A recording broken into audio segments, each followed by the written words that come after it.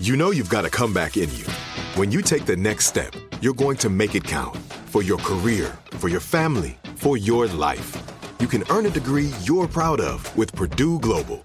Purdue Global is backed by Purdue University, one of the nation's most respected and innovative public universities. This is your chance. This is your opportunity.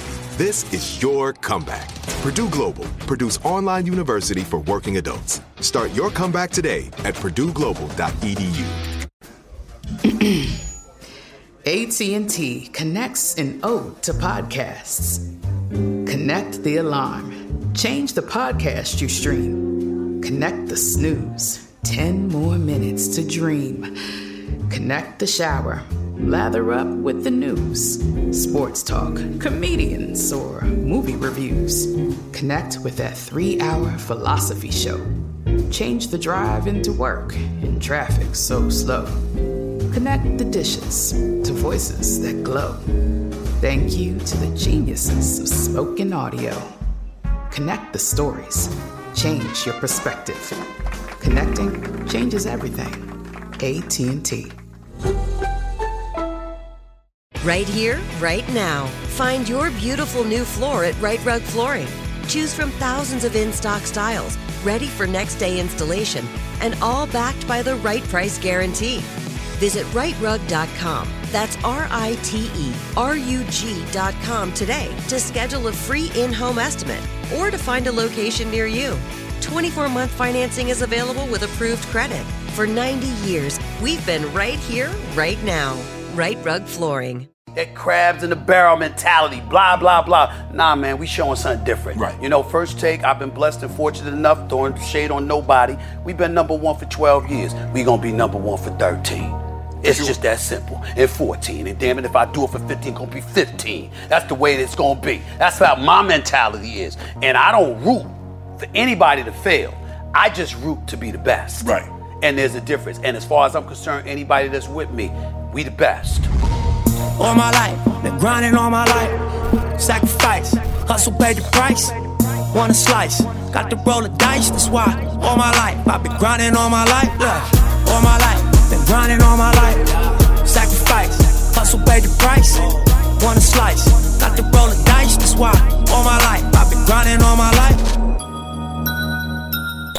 Hello, welcome to another edition of Club Shay Shay. I am your host, Shannon Sharp. I'm also the proprietor of Club Shay Shay. And for my first partnership with The Volume, I knew I had to land someone big. He's not big, he's huge. He's ginormous. He's a legendary sports journalist, a featured commentator, premier analyst, famed host, veteran reporter, podcaster, actor, writer, executive producer, businessman, New York Times best-selling author, one of the most recognizable on-air personalities, not just sports personalities on television, a cultural icon. And he's also a HBCU alum, Stephen A. Smith. My brother. Bro, we here. What's up, we man? here, but you keep knocking my brakes a lot. I'm sorry, man. I'm sorry, man. We good. I ain't know I could break anything on you. That's news. That's news right there. Yeah, Brad, I don't know if I'm gonna be able to keep this one because every time I hug somebody, it comes off. Yeah, we good. Bro, how you doing? It's good to see you, bro. How you doing? Bro, I promise you I'll be here. I'm here. I need you to tell the people what you went through because you promised me this. Because we've been trying to get this thing together for a little over 6 weeks now. Right. And I said, Stephen A., can you do Tuesday at noon? Yeah. And you said, I'll do it. Yeah. But I want you to tell the people the lengths in which you went through to get here at noon. Well, what happened is that my pastor for the Christian Cultural Center in New York City, Pastor A.R. Bernard, had a fundraising event at a golf tournament in Long Island. Right. And so they were honoring me the night before I came here, and I had to play some golf, which I don't play, so I obviously have to embarrass myself for a few hours for every one shot. There's no footage. Not that I know of. But for every one good shot I hit about 5 to 10 bad shots or whatever. But then after I did that, I promised you I was going to get here in time. So I had to take the private jet, get up here in time. And I flew here last night, got here about 2 in the morning, woke up at 4:30 to prep for First Take, and then did First Take, and here I am. Bro, that's love. I really appreciate that. Of course. I know you talk about your pastor, but everybody that comes on, you know I have my own line of cognac. That's right. And I need to get you a bottle, and you will leave here with a bottle. Ain't nothing wrong with that. I mean, he know I could get out. Nothing in excess. Nothing in excess. Okay, nothing in excess. But I want to toast you, bro, because you paved the way for a lot of guys. You made it not just athlete. And I want to give you your flowers, bro. I appreciate you, man. Thank you so much, man.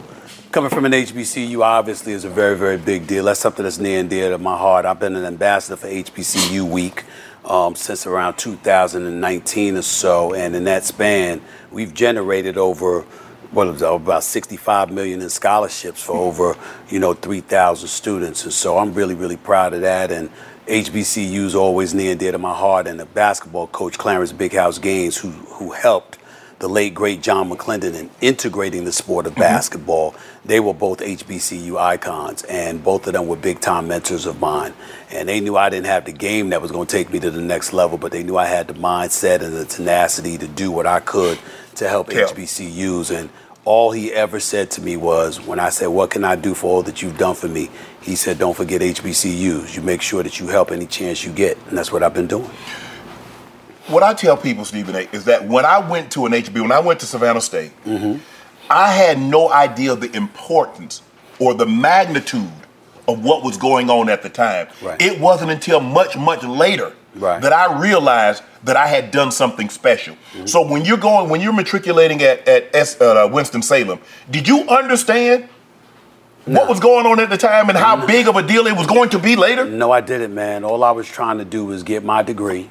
And to make sure that I positioned myself to have a career instead of a job. When I'm giving speeches, I constantly say to kids, there's a difference between a job and a career. Right. A job is doing what you have to do to maintain or elevate your quality of life. Correct. A career is doing what you want to do. Correct. It just so happens to do those things. Yes. And so for me, if you don't have an education, the chances of you being able to pull that off, even with the advent of social media and the opportunities that present themselves, I think it's a misnomer to think that you don't have to have any kind of education whatsoever and you're going to succeed from a normal perspective. There are abnormal examples, of course. There's always somebody that breaks the code, but for the most part, you got to go through that terrain. You got to go through that grind. And for me, it was always understanding that. So when I was at Winston-Salem, it was really about getting that degree and getting practical experiences. I did an internship at the Winston-Salem Journal. I did an internship at the Atlanta Journal-Constitution. Then I came back and did another internship at the Greensboro News and Record. Then back to the Winston-Salem Journal before I even graduated. And so for me, that was incredibly important, establishing that resume and really, really showing that I was a worthy individual. Because if I didn't have those internships, something to prove that I was really, really committed by acquiring that level of practical experience, then it was going to be my resume against somebody from a PWI. Right. And if you're somebody from a predominantly white institution, chances are you're going to get the nod over somebody in an HBCU. Right. So I understood the climb. I understood the obstacles that I had to fight off, and that's what I went about the business of doing. Did you always want to go to an HBCU, or No. it just happened? Bro, it just happened. I didn't even know what an HBCU was until they came to offer me a scholarship. I had no clue. I heard about the United Negro College Fund, Lou Rawls, doing that every year. But he ain't never mentioned Savannah State. I'm like, all I knew about was the big ones, the Grambling and the Southern University. Yeah, you know about Eddie Robinson. You know about Eddie Robinson. Yes. But that was about it, because the fact is that when you took at HBCUs, I mean, there's some up north like Bowie State and the Maryland area and what have you. But Maryland, for the most part, that's right. But for the most part, they down south. South, correct. They ain't out west. They ain't in the Midwest. They damn sure ain't on the East Coast. No. So if you're living in those places, you simply don't know. Right.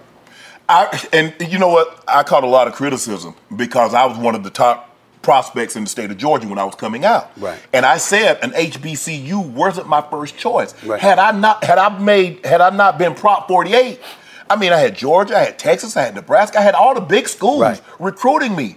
And more times than not, I'm like, but the best thing that I did, Stephen A., is when my former coach, rest his soul, Bill Davis, came down. He said, son, if you good, they'll find you. Right. He said, if I was drafting, he said, I would take you number 1 overall. Wow. He convinced me. And when I had an opportunity to transfer and go to a PWI, Right. I couldn't. Well, I will tell you this. It's like, and I've said this to a lot of our white brothers and sisters. I'm like, look, ain't nothing like being surrounded by your own. And the advantage. It's the pageantry. It's homecoming. Oh my God. Oh my God. They just don't understand. They just don't understand. I mean, the bands, the pep rallies. Yes. I mean, Lord. The band play the whole game. It ain't no where they got the ball, you got to be quiet. The band plays the entire game, right. Whether we got the ball or they got the ball. And then you got the step shows, and you got the sorors, and you got the frats, and you got the park. And everybody's coming back from 20 years, 30 years, 10 years, 15 years. Just stop. Just bring back memories. Just bring back memories. Let me tell you something, man. I listen, you've heard me. Listen, people see me on TV. You hear me complain about a lot of things in life. You ain't never heard me complain about going to the HBCU. No. It's the greatest experience I've ever had in my life. And let me tell you something right now. I had a mentor of mine. God rest his soul, Mr. Robert Devon. He was the telecommunications director at Winston-Salem State. Loved him dearly. He had to convince me to graduate on time. I wanted to do internships to delay and postpone graduation. That's how much I was living the life at Winston-Salem. You understand what I'm saying? Yes, I mean, it was like, and then everybody was like, well, you know what? You being disingenuous because you went and you did an internship in Atlanta. I was like, have you ever heard of Spelman? Yes. I have. Yes. You know what I'm saying? I mean, that's right down the block. That's right down the block. Okay. Atlanta just started, and look, Atlanta's always been Atlanta. That's right. It just exploded in the last 20. But Atlanta was back. Atlanta back in the 70s, in the 80s. Atlanta was like that. How about that? And then on top of it all, check this out. So you got to take a route. If you're going down, you're going I-85. If you're coming up, you're going I-85 north. Right. You're passing HBCUs en route. Yes. So it's like, yeah, I'm at Winston-Salem, but I'm stopping at Johnson C. Smith. You got Johnson C. Smith, you got Fayetteville State, you got Bennett College in Greensboro, all girls. I mean,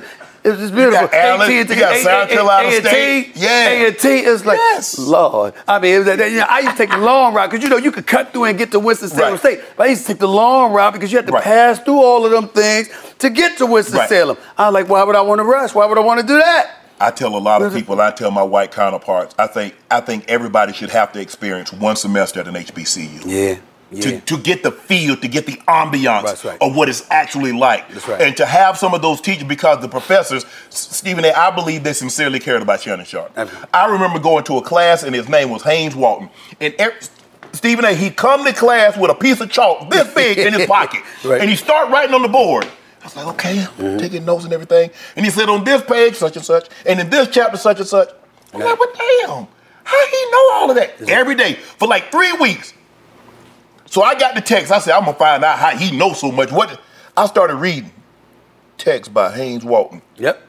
He wrote them. That's him. That's how he know everything. And from that point on, I felt that every class that I went to, every professor, doctor, they could teach me something. Yeah. And I was attentive. Now, it didn't hurt that, they were in class too. That's right. So I sat in front of the class. I was there, had me a briefcase. I had on, on Fridays, I had hard bottom shoes on, slacks, had me a nice blazer, pretending like I'm going to be something one day. Y'all need to come on, get on O'Shea. That's right. Ain't no question. And listen, they cared. They held you accountable. They did. They felt like they were an extension of the family that you departed from. Right. And they made you feel like if you ended up being a disappointment, you disappointed them. Yes. You disappointed yourself. You disappointed your family. You disappointed your community. It was at a level of accountability. And not only that, they highlighted the obstacles that were waiting for you. So it was like, listen, we've been here. We did it. This was waiting for you. Right. What you going to do about it? Right. And there's a sense of pride that kicks in. But more importantly, when you go to an HBCU, I think this is the most important thing for folks to understand, particularly as it pertains to black folks. Usually, in every walk of society, we are alone in certain respects. Yes. When you go to an HBCU, you got company. Yes. People who look like you, who share your cultural identity, who share your trials and tribulations, the obstacles, the pitfalls, everything. You literally are looking at people, hanging with people, and talking to people every day where your experiences are not foreign to them. They all know it. And so they're going to lift you up unless you don't want to be. Right. When you don't want to be, they know to leave you to the side because you ain't about anything. Right. We going to stick with people who's about something. And that self-accountability elevates everybody. I think back, Stephen A., I started off, I was Prop 48, so I had to start off in developmental studies. Right. Developmental studies is remedial. Right. So in other words, all you're taking is classes that doesn't go towards graduation. Right. Dr. Joyce McLemore, I'll never forget, I had a reading class. And after 2 days, she called me up. She always called me Mr. Sharp. To this day, when I go back and see her at Savannah State, she calls me Mr. Sharp. She said, Mr. Sharp, I don't want to see you in next quarter. Yes. They all say that. She said, you're too smart. She said, you have no business being in this class. Right. Now, Mr. Sharp, I don't want to see you next quarter. She told a story. Everybody, because at that time I ended up graduating, got my degree and playing in the NFL. She said, y'all see that young man on television? He was in this very class, but he worked his tail off to get out. And I did. A lot of my teammates were embarrassed because, it wasn't a regular class, Stephen. It was a trailer. That's right. And, it was right next to Peacock Hall where I went. I would go eat breakfast and walk right up in there just as proud because I wasn't ashamed because I put myself in that situation. Right. See, you shouldn't be ashamed of something that you put yourself in. Right. I put myself in that situation. But a lot of times people don't see themselves as putting themselves in that situation because they're not willing to absorb and accept accountability. See, the beauty of being involved with athletics is that you're surrounded by people who make you accountable for yourself. It's like a human mirror. You know when you didn't work hard. Right. You know when you didn't put in the work. You Correct. know when you didn't listen to the coach. You know when you didn't do all of these things. So that transitions to other forms. It could be the classroom. It could be anything else. I remember even before I got to college, 7th grade, it's in my book, Straight Shooter. My 7th grade teacher, Mr. Caravan, looked my mother dead in the face and she said, your son is not a dummy. She said, he doesn't listen with things he's not interested in. Right. He drifts. Right. So what happens is you think he doesn't know and he didn't understand. He never heard him. He will literally drift and he doesn't hear anybody anywhere. He said, but when you find out what he's passionate about, you'll have a star on your hands. Right. And that's what you said. And that came in handy because years later when I was a beat writer, especially when I was covering the 76 and stuff like that, I have this uncanny ability. I'm not saying it's a gift, but I have this uncanny ability. I have been in an arena with 20,000 people, and I didn't hear a word. I didn't hear anything. Like I'm on deadline. Right. I got an article to write. I got 20 minutes to write 800 words. And I literally have the ability to block out all the noise. And it reminded me of what Professor Caravan said to my mother about drifting. Right. I drifted to a different place, except this time I saw the positive in it. Right. Because a lot of times if you're hearing that noise, you can't focus, you can't Right. concentrate, you can't get the Right. job done. Right. I could because I could lock in and I could tune out the noise. You sound like an athlete. If you've heard athletes say it's like everything slows down. Everything is moving in slow motion. I don't hear not one of those 85,000 or those 30,000 fans that are screaming. I hear nothing. Right. Everything is just hush. Yeah. And I can actually hear my heartbeat. That's how quiet it is, even though I'm in a stadium with 80,000. And those are the great ones. As an athlete, those are the great ones. Because the ones who hear all the noise are the ones who succumb to it and they panic. They sweating a little bit extra, palms sweaty, backsides tight. They can't really handle the pressure. They fold under the pressure. But when you can be composed and poised under pressure, particularly on the field of athleticism, whether it's a quarter play, the field of play, or whatever the case may be, you got a star in your hands. That wasn't me. That was me when it came to my job. Right. I could tune out all of that noise. What people have is pressure. It's like you said, we do television every day. I'm in front of the camera, bro. I worry about nothing. Right. I'm not fazed. I don't care who's in front of me. I don't care what noise people are saying on the outside. I don't care about the camera folks. I don't care about the producers in the control room. I don't care about the bosses upstairs, whatever.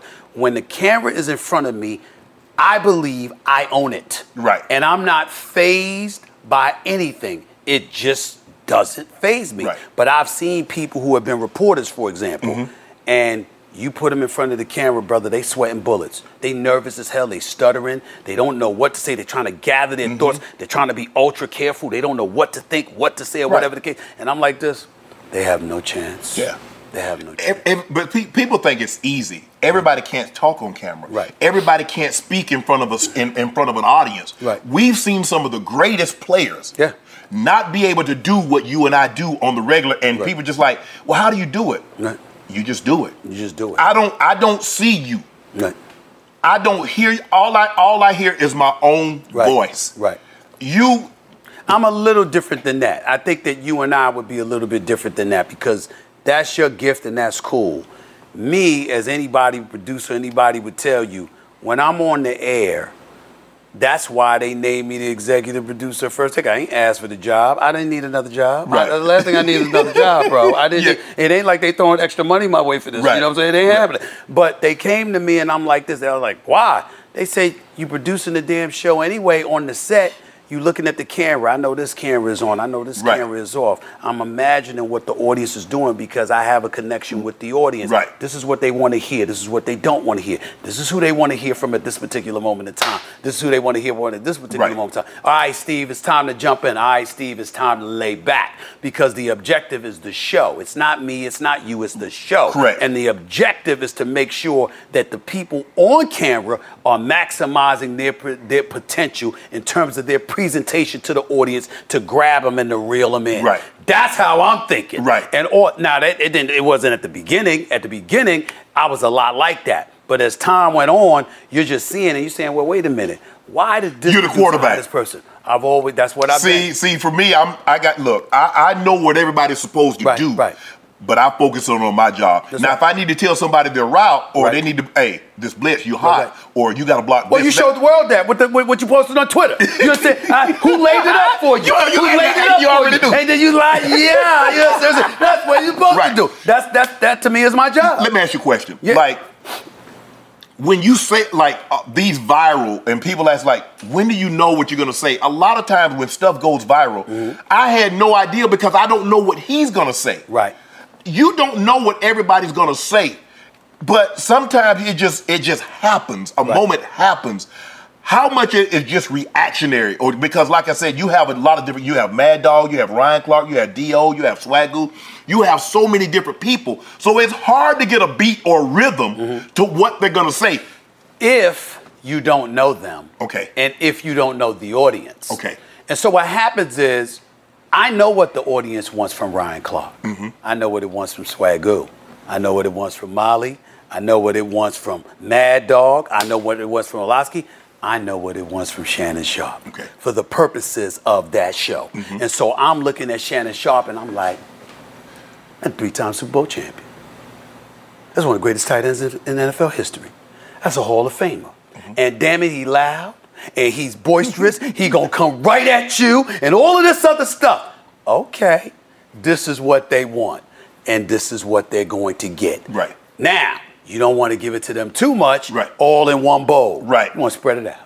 You want to sprinkle it out. Right. You want a little bit here, a little bit there, a little bit. All right, it's 10 o'clock. Boom, 10:15, here we come. The momentum is swelling. All of a sudden, it might be a little bit too much. You might want to dial it back a little bit because we coming at 11. Right. We might come at 11:15. But we coming at 11:30. See, that's how I'm thinking. Okay. So it's like, okay, yeah, I want you to shine, and I want you to be you because I'm gonna be me. Right. And so here we come, and the audience is watching. How do you know that? Because you paid attention to the audience. Right. You're not sitting up there manipulating them. You're not disrespecting them. You're showing them you appreciate them because you're paying attention to what they're telling you and showing you they want. A lot of times you have talent and it's like, listen, this is my lane. And there's something to be said about that. When you know who you are and you know what you bring, that's not to be disrespected. That's to be appreciated. Okay, here's his strength.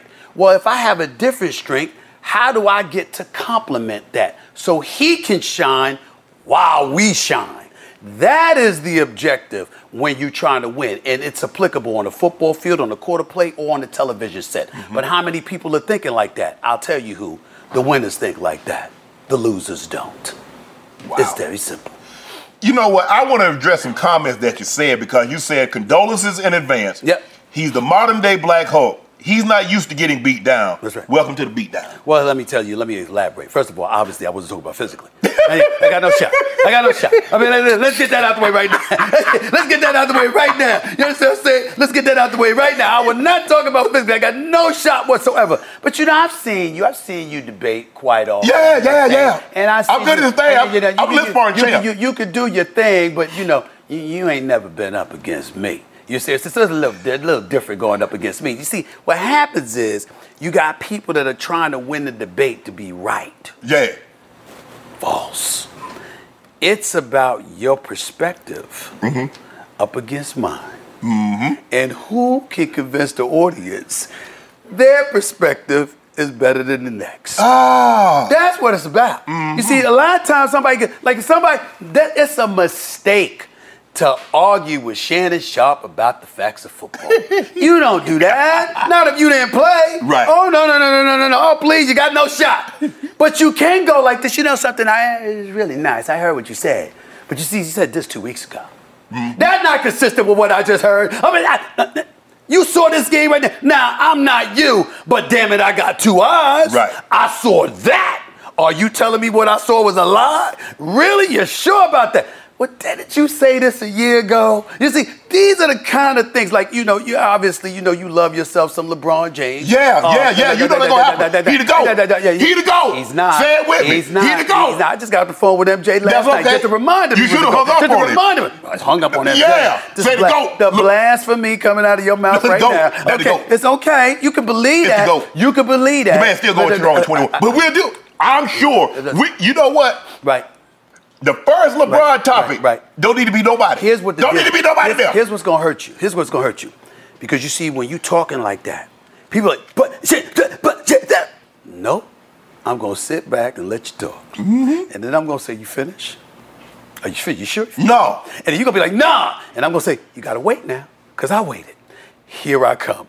And you have to deal with the tsunami that I'm gonna bring. I'm gonna rain down upon you when it comes, especially to that subject. Especially to that subject. And that's where you're gonna hurt yourself. Listen, LeBron, I got this man. The game was started in 1947. I got LeBron James, the thousands of players that have played in the NBA. I got him number 2 all time. Yeah. You got people walking around like that's disrespect. It is. I got him. See, that's emotion. That's emotion right there. Listen, let me tell you something right now. I personally believe a legitimate argument could be made that I'm sitting in front of the greatest tight end in the history of football. Some people bring in Gronk, Tony Gonzalez, other players, whatever, Travis Kelce, of course. Gates, all this stuff. But you in the conversation, you understand? And you know, because your brethren, they give you mad love and respect, right? I can say that. But my point to you is that if somebody said you weren't number 1, you don't feel insulted. No. So why you got to be insulted about LeBron? Because that's emotion. No, that's no emotion. That's emotion. But the GOAT. See, that's emotion. You told me the storm was coming. Right. See, your storm happened for 9 years, then took 2 years off. Right. And it happened for 3 years and took another 3 years off. That's right. And then it kind of just was like drizzling. Right. My storm been going for 21 years raining. Right. You could say that, and my retort to that would be 6 NBA Finals losses. So they only. Hold on. It's 6 final losses. 6 finals losses. Let me ask you a question. 6. I just want you to tell me one thing, and we're gonna debate this. Sure. Tell me the team that he faced that was the 2017 or the 2018 Golden State Warriors. What do you mean? I don't understand your question. Michael Jordan. Tell me the team. You talking about Michael Jordan? I want you to tell me the team that Michael Jordan faced that was the equivalent of the 17 and 18. No one. Can I respond to that? Sure. Can I tell you why? No one. Do you know why? Because none of them had Jordan. No. That's exactly why. Okay, let me ask you why. See, that's the ultimate equalizer or usurper. Pick whichever one you want to pick. Do you understand that Jordan is 6-0 in NBA Finals? Yes. Do you understand that Jordan was MVP all 6 NBA Finals? Yes. Do you understand that Jordan never even allowed a final series to go 7 games? You understand that? It never went 7 games. I also know he didn't start going to the finals until Larry Bird back went out. Excuse me. 10-time NBA scoring champion. 9-time all defensive first team. You do know that, right? Yeah. All right. So in other words, it was LeBron on both sides of the ball. Was he that dominant? Oh, he was the better. But you know he should have won it. You know he should have won. Are you kidding me? Stephen A. Are you kidding me? Stephen A. Give me this. Okay. You know good and well LeBron James should have 1 Defensive Player of the Year. How does Marc Gasol, who's a second-team All-Defensive Player, be Defensive Player of the Year? I agree with that. But the flip side to it is that as we watched LeBron James, even with his greatness at one point in time as a defensive player, we never looked at him and said, oh my God, that's that dude defensively. Yeah. Now, LeBron is universally respected and revered. MJ was feared. You know the difference. Because there are people who have feared you. You know the difference better than me. You know the difference between reverence and fear. Look. You know this. You like John Wick. I like James Bond. He's all right. Hold on. John Bond. Can I have James Bond? I prefer James Bond. I prefer James Bond. You can be John Wick. Okay. I prefer James Bond. John Wick shot up the whole place, kill everybody. Okay. James Bond killed a few people, but got the ladies. They do the same thing. That's right. Remember when Halle Berry was walking out the ocean? About that when water? he was walking out the ocean and he said, "Magnificent view." Remember that? I remember that. The smoke. And that was, that stuff. It's stuff like Pierce Brosnan. Yeah. But Daniel Craig. Yeah. Of course, Sean Connery, the man. Okay. Yeah. I mean, I'm trying to say the versatility of James Bond is where the versatility of Go James. And you could say that, but at the end of guard 1 through 5. You seen him do it. I'm not denying that. Shut down Tony Park on one end. In the last 5 minutes, say, I got Timmy D. I also saw him get checked when Jason Terry was guarding him in the post in his finals against Dallas. You going to deny that? No. Okay, then. So let me ask you a question. Has there ever been a time when Michael Jordan showed up in an NBA finals and you literally looked at him and said, yo, he ain't show up? He didn't even play nobody. Come on. Let me ask you a question. I'm going to do you like this here. Sure. Tell me the guy that he faced that was the equivalent of Kevin Durant in the NBA Finals. Michael Jordan. Well, I wouldn't say Steph Curry. I wouldn't say the equivalent of Kevin Durant, but let's go down the list. He beat Magic for his first title. Magic was 73. Okay, I find you. I'm going down the list. Going down the list. I didn't hear you say that when Magic was here, but we'll talk about that. Magic you know Magic. You didn't say that when Magic was here. But you didn't tell him that. The man had gone to nine finals in 10 years. I feel you on that. And by the way, he took Vlade Divac and those guys. Yes. It wasn't Kareem and Worthy and them. I got but you saw what he did to Jordan in the first game, right? Allow me. Put a triple-double on him. They had to put Scottie Pippen on it. That's cool. Okay, I ain't going to say he backed him down. Made it look like Kareem and Caldwell Jones. Okay, go ahead. That's fair. Magic Johnson in the first title. Clyde Drexler and the crew the second title. Charles Barkley, Kevin Johnson. Don't ignore that. Dan Marley and them the third title. Good team. Okay. Peyton, the glove with Sean Kemp before he became Sean Kemp. That's one Hall of Famer. And then also you've got Karl Malone, John Stockton. Yes. And you have an NBA game that was considerably tougher at that particular moment in time than today's NBA game is in terms of physicality and what's allowed. Yes. So you can appreciate this. Yes. You can appreciate that. But see, when you can put your forearm on people, when you can hand check them, when you can do a lot of things you can't do now. Right now you get called for passing gas. True, you will. But it's a different game now. But here's the thing, Stephen A. Okay. What you and the old school guard have equated physicality with talent and skill.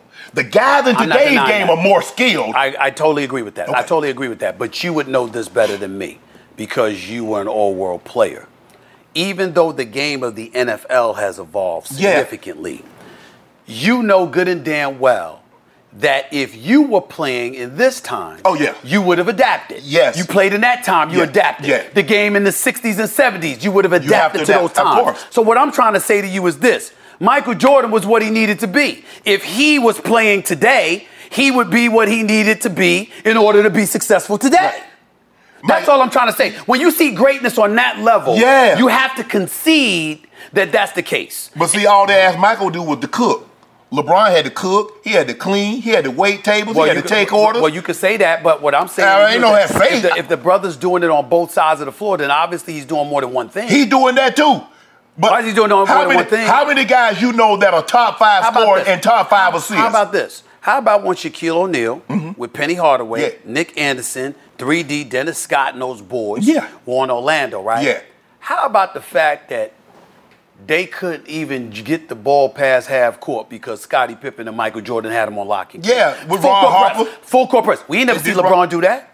We never see LeBron do that. LeBron do that. Stop it. He never did it. You remember when He never did it. You remember when D Rose was the MVP? Y'all voted D Rose MVP. What did he do to D Rose in the playoffs? Excuse me. D Rose, what kind of team did he have? You couldn't tell me Joakim Noah and those boys was a supporting cast? They did enough to get the number 1 seed. So You didn't say nothing. So what? You voted him MVP. That's why I called LeBron and told him. I voted him MVP and still picked Miami to win that series. I knew they weren't going to beat Miami in the best of 7. Playoffs are different. Yeah. All right? But that don't mean LeBron deserved the MVP. And by the way, I don't even knock LeBron James for not getting the MVP because when you're that great, you're not going to put all your efforts in over 82 games. You're playing for April, May, and June. So this entirely plausible. I'm very fair to LeBron James. Your dollar back. Sometimes. Most times. most times. Actually, I'd say all. It's just that I call it like I see it. I'm not emotional like you. No, you're emotional. I saw you. I've been doing my homework on you. Yeah, you know what? I got a call today from one Michael Jordan. He rolled up on me in a black SUV and rolled the window down. That's true. Yeah. That was scary. I thought he was going to shoot. I thought it was a drive-by. It was in Denver. I thought it was a damn drive-by. It scared the living hell out of me. You understand what I'm saying? I mean, that's an absolutely true story. But at the end of the day, all I'm trying to say is that LeBron is phenomenal. He's great. We should throw no shade on him. One of the greatest ever. Top 3. I didn't see you saying one of. First of all, he will never be greater than Jordan to me. But more importantly, let's go to Kareem. 19-time All-Star, 6-time league MVP, champion on a high school level. They don't get Kareem credit. Champion at UCLA, champion in the NBA. Okay, 6 times. Good Lord have mercy. Six all-time leading scorer before LeBron surpassed him. All of that stuff happened. I'm just saying, come on now. The resume is better, but I still don't believe he was the player that LeBron James is. Yeah. All right? But what I hold, and I'll say this to you, I'll tell you something that I very rarely said. If you took LeBron James' career from 2012 to now, and that was his history, from his first title to what he is now, and you wanted to make an argument against Jordan, I'm listening. The problem is we don't get to ignore those first 7 or 8 years where there were a couple of occasions where one, he was accused of quitting, and I don't believe that, by the way. No, I don't believe they that. accused Noah of drunkenness. No. I'm talking about his God still gave him the heart. I got you, but I feel you. But it's true. But it's still accused of drunkenness. Oh. But the point is, accusations ain't facts, Stephen A. No. Against Boston, I don't believe that. Yeah. It was a lot of stuff going on with LeBron that's none of our business. That people, they were totally unfair to him, including his damn teammates. Yeah. But that's a different story for another day. I never held that against him. Right. But when you got 4 games against the Dallas Mavericks in which people looked at you and said choke. If you say that, you know what? If you cannot get past that. I can't argue out that one. I can't argue out of that one. And that to me sealed the deal about the MJ LeBron comparison. So what if he were to win a title this year? Don't matter. At 39 years of age. So that don't erase Jordan. See, there you go. See, that's the argument that people have when I was talking about Tom Brady not playing well. I'm not trying to take away what Jordan's accomplished. I agree. He got those rings. Right. He got 6 Finals MVPs. Right. He has 6 championships. He has 5 regular season MVPs. Correct. If LeBron gets another title, Stephen A., I'm not going to erase what Jordan did, but he already here for me. Okay. All he's doing is just... But what I'm saying to you is I already talked about the Dallas thing. Yeah. And I talked about moments, which you can appreciate. What I'm trying to say to you is that when you are that dude, right, that doesn't happen to you often. That happened to Magic when they called him tragic because he had 84. Dennis Johnson 84 and all that. We get all of that. You understand what I'm saying? But for the most part, that doesn't happen. And this is the kind of thing that you also have to pay attention to as well. Not only do you not get to say that about Jordan, but when you look at LeBron, think about this. You want me to tell you what I hold against him just as much as I held against the Dallas performance? What? The following year with the All-Star game. You got the ball in your hands. It's an exhibition. Oh, he passed it. It's an exhibition. It doesn't count. Right. It's all in fun. Right. Kobe claps his hand, God rest his soul. So and he's like, yo, let's come on with it. You got D-Wade on the court. You got Melo in the corner. Yeah.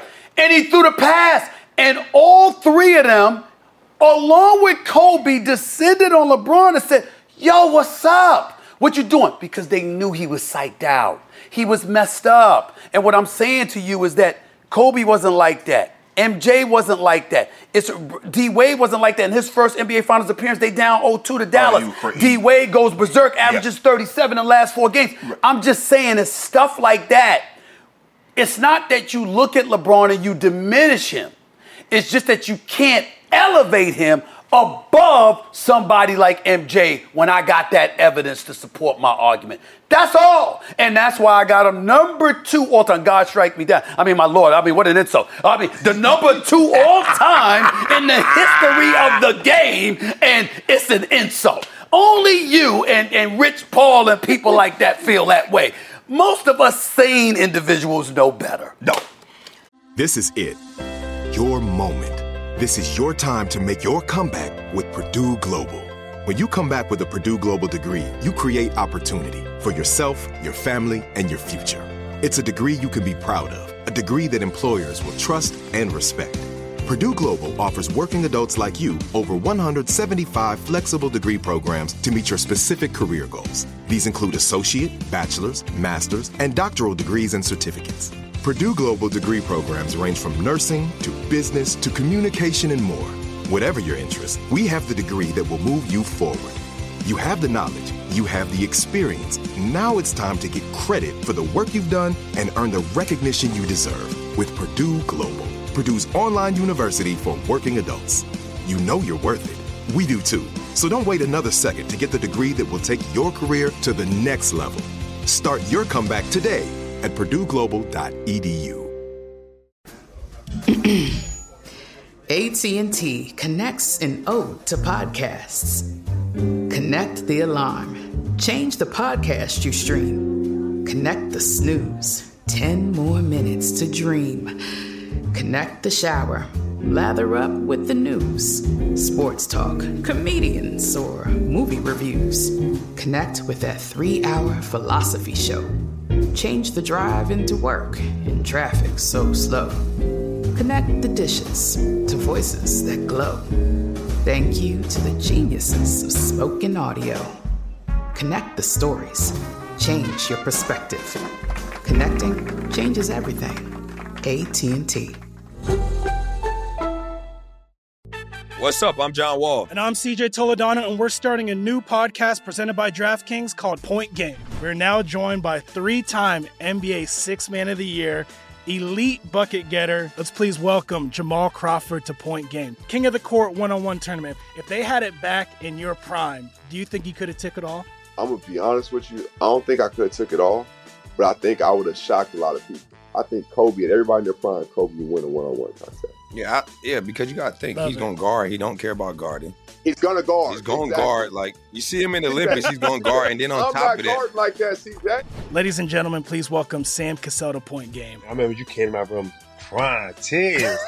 I mean, he was in a culture shock. And then he's going through withdrawals about winning. Remember what I told you? I said, OG, you think I can get paid and go back and play in college because it ain't it? Check out Point Game with John Wall and CJ Toledano on the iHeartRadio app, DraftKings YouTube, or wherever you get your podcasts. Let me ask you this. Yeah. You and I have conversation, and people are like, well, how close are you to Stephen A? I said, I met him in 2014 when I came on the show. Yeah. I said, we've talked over the years, we exchanged numbers, and we've talked over the years. Yeah. But I said over the last year and a half or so, I was going through some things, and he was the one guy that was in this business that I felt I could talk to. It would stay between us, but he would give me sound advice. And so now you have your thing with First Take. You are the voice. You are the face of First Take. You're the first face of ESPN. What made you reach out, say, bro, I want you? Because I got love for you, bro. And that's just me being a man and speaking as two brothers. You know our former boss at First Take, Jamie Horowitz, who was over he brought you over to FS1 and all of that. And he knows my history. He knows what I stand for. I remember when you can ask him, I remember when I first arrived on First Take, and I rolled up in there and I saw a bunch of white folks.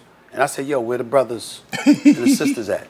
You don't think I'm going to be sitting here working with a bunch of white folks, do you? I don't mind white folks. I ain't got nothing against y'all. God bless you. You understand what I'm saying? We all brothers and sisters in the eyes of God when all is said and done. But you ain't going to just have me surrounded by a bunch of lily white folks. You better sprinkle some little pepper in here. A little pepper up in this mix. You know what I'm saying? And so, he brought one. And then the next thing you know, I picked 2 or 3 others and made sure to diversify that staff. And then one of the things that I did when I came in there, I knew Skip was going to want to debate me and whatever, but I was talking about subject matters that we needed to broach because it was still his show, but he respected me enough to get my opinion, and I was like, look, we need all of these other people because I want voices, and I'm built differently. And what I mean by that is there's no shade on you or anybody else. But I don't believe anybody's knocking me off my perch. I will knock me off my perch. Corporate stuff, bureaucratic stuff. Yeah. That's stuff you can't, Right. But I'm talking about in terms of my on-air performance, my job performance. I don't worry about it. You know what I worry about?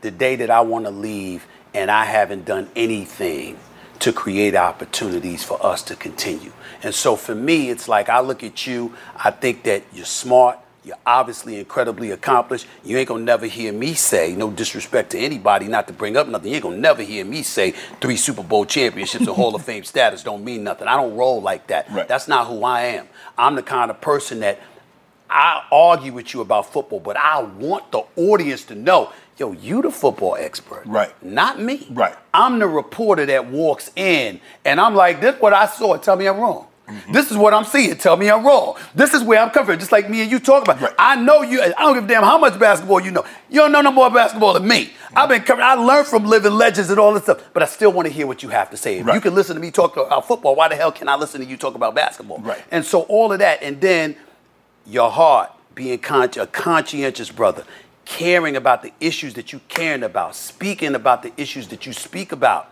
Nah, brother, iron sharpens iron. And yeah, I got Mad Dog Russo, that's white. I got Dan Orlovsky, that's a white dude. You see what I'm saying? You know, Jeff Saturday at one time, he was on the show. That's a white man. But the bottom line is I want it all. I want to make sure there's brothers, there's sisters, black and white, ethnic, you know, Hispanics, Asian, I don't give a damn who it is. I want to make sure we're representing America and we make sure that everybody that looks at our show says, I can identify with what they're saying. But in the end, when it comes to me personally, you know, whether it's Ryan Clark, it's Marcus Spears, all right, it's Damian Woody, it's Louis Riddick, the list goes on and on. My brother Michael Irvin, that's now over at FS1, Keyshawn Johnson, these are my boys. I go back decades with these. These are my brothers. Right. You see what I'm saying?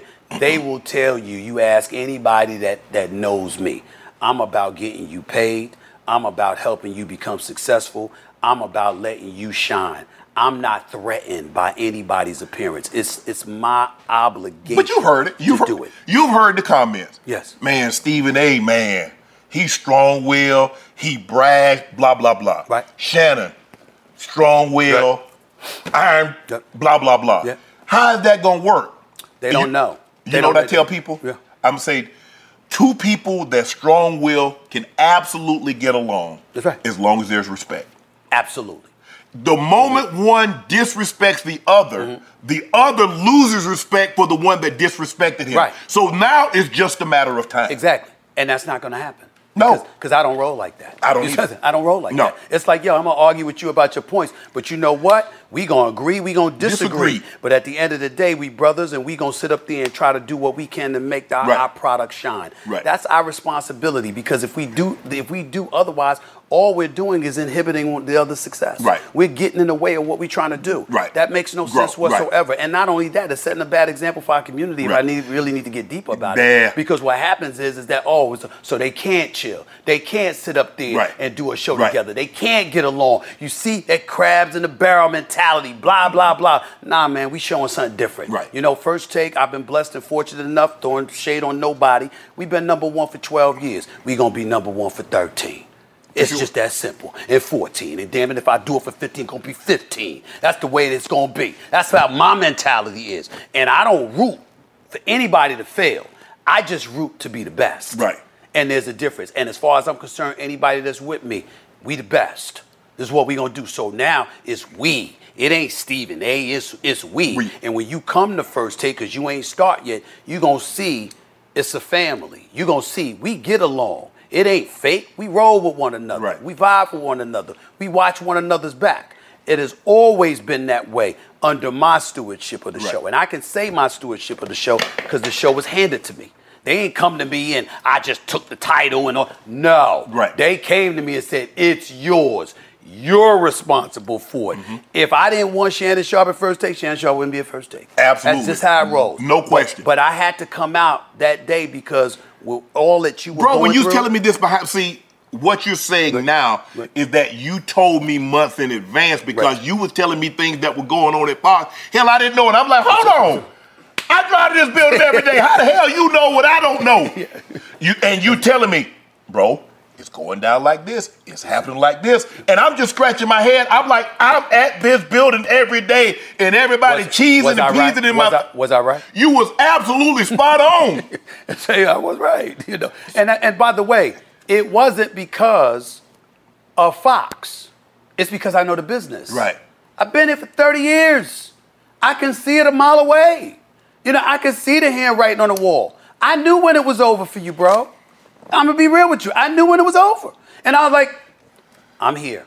You see what I'm saying? Because I knew what was going to happen. What happens is when you got noise, and we going to call it like, listen, I'm going to call it like I see it. You don't want to do this. Let me do it. All right? Because I've been in the business long enough.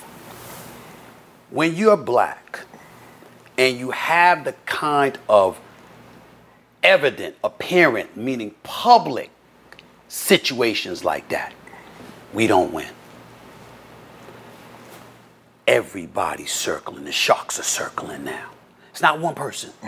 And it's not, collusion going on.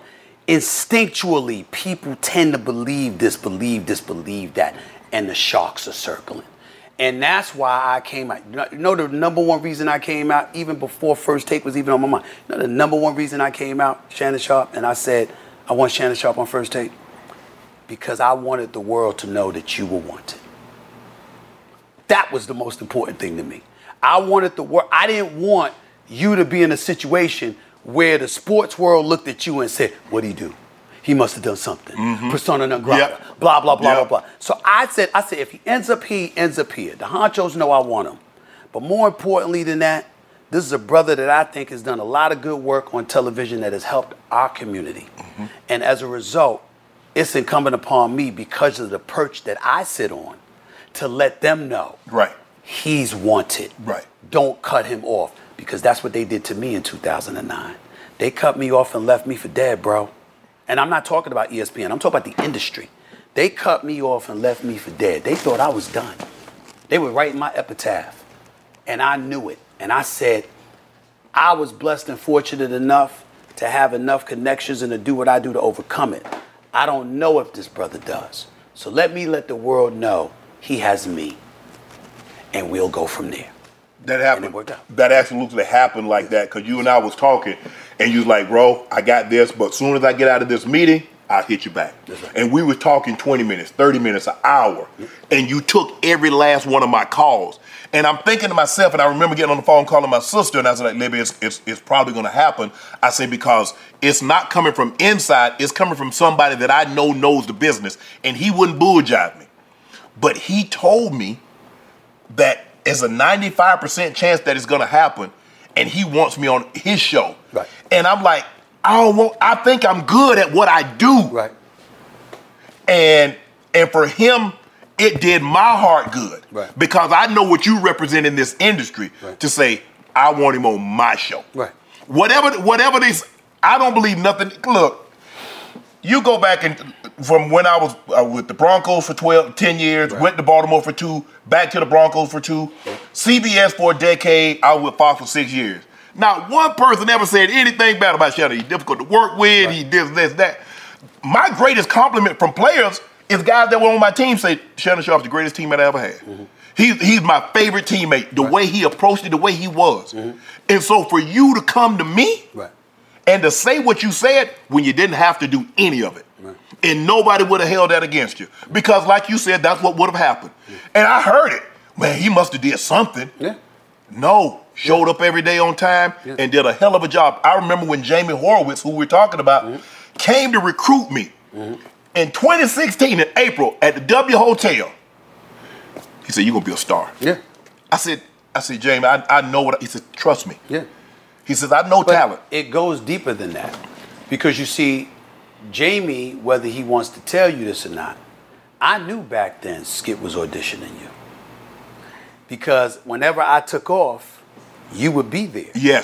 And what Jamie wouldn't tell anybody is that there were extra days that I would take off just so Skip could bring you on.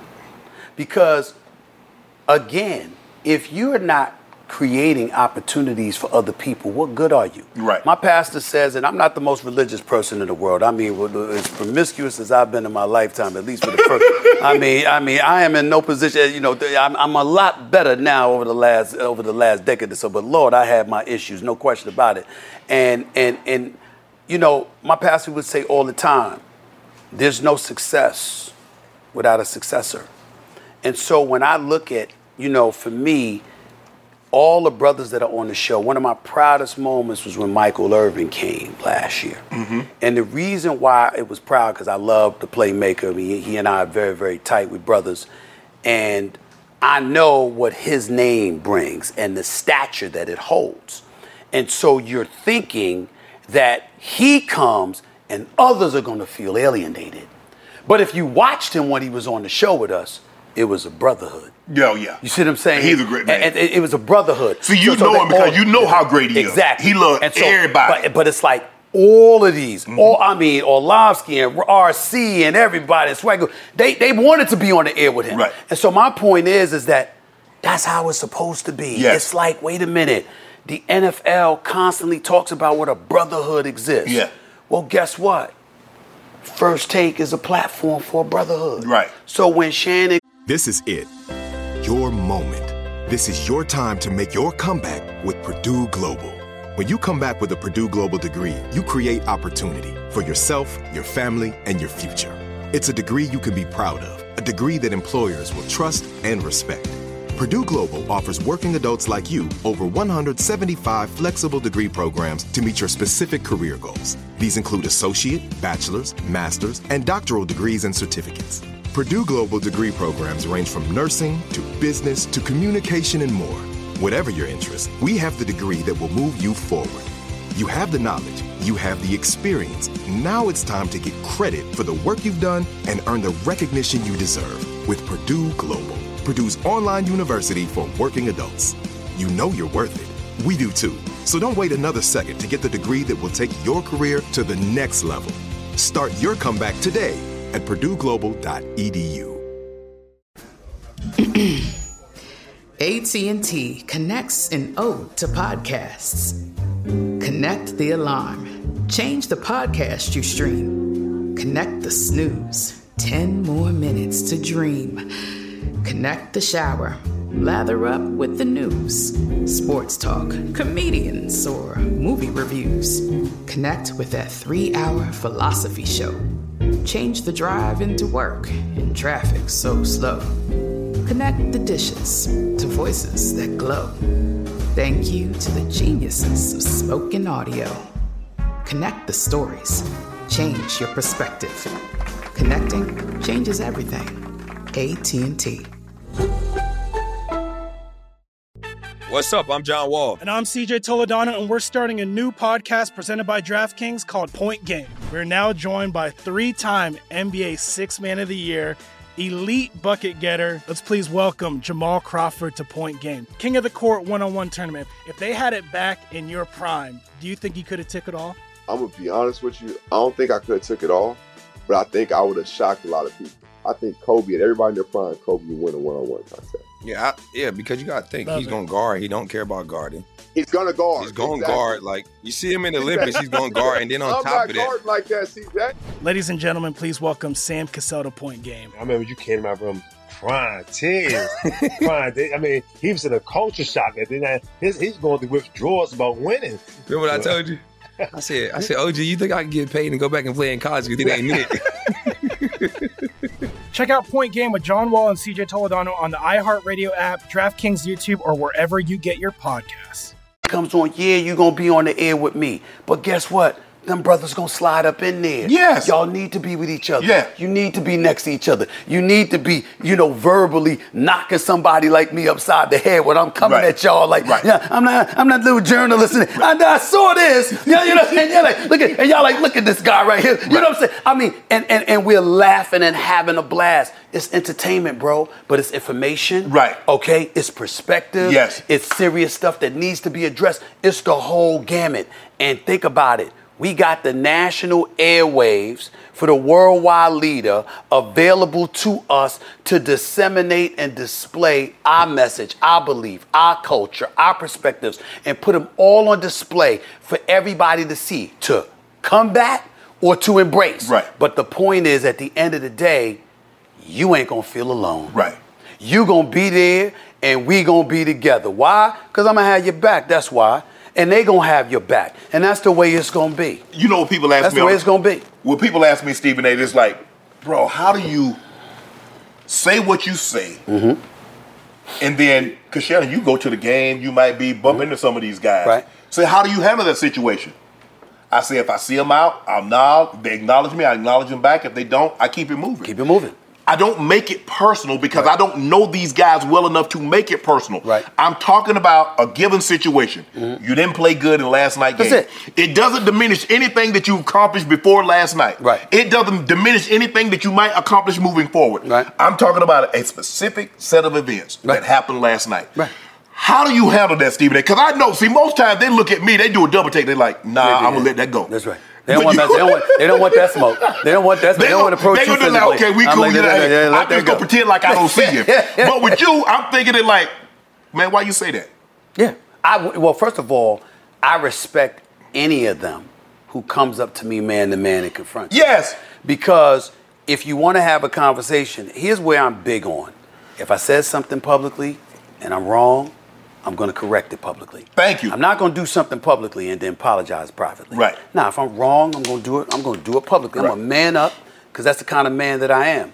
That's how my mama raised me to be. The other thing that I'm going to do, but if I'm right, I'm not budging.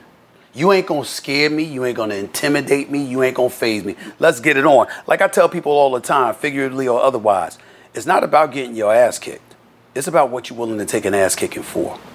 You got to be principled. Right. And you got to be somebody that's willing to stand on something. Yes. And I'm the kind of person that's willing to stand on something. I'm not trying to get personal. I'm talking about your game. Right. You ain't gonna listen. I've seen players do some stuff behind the scenes.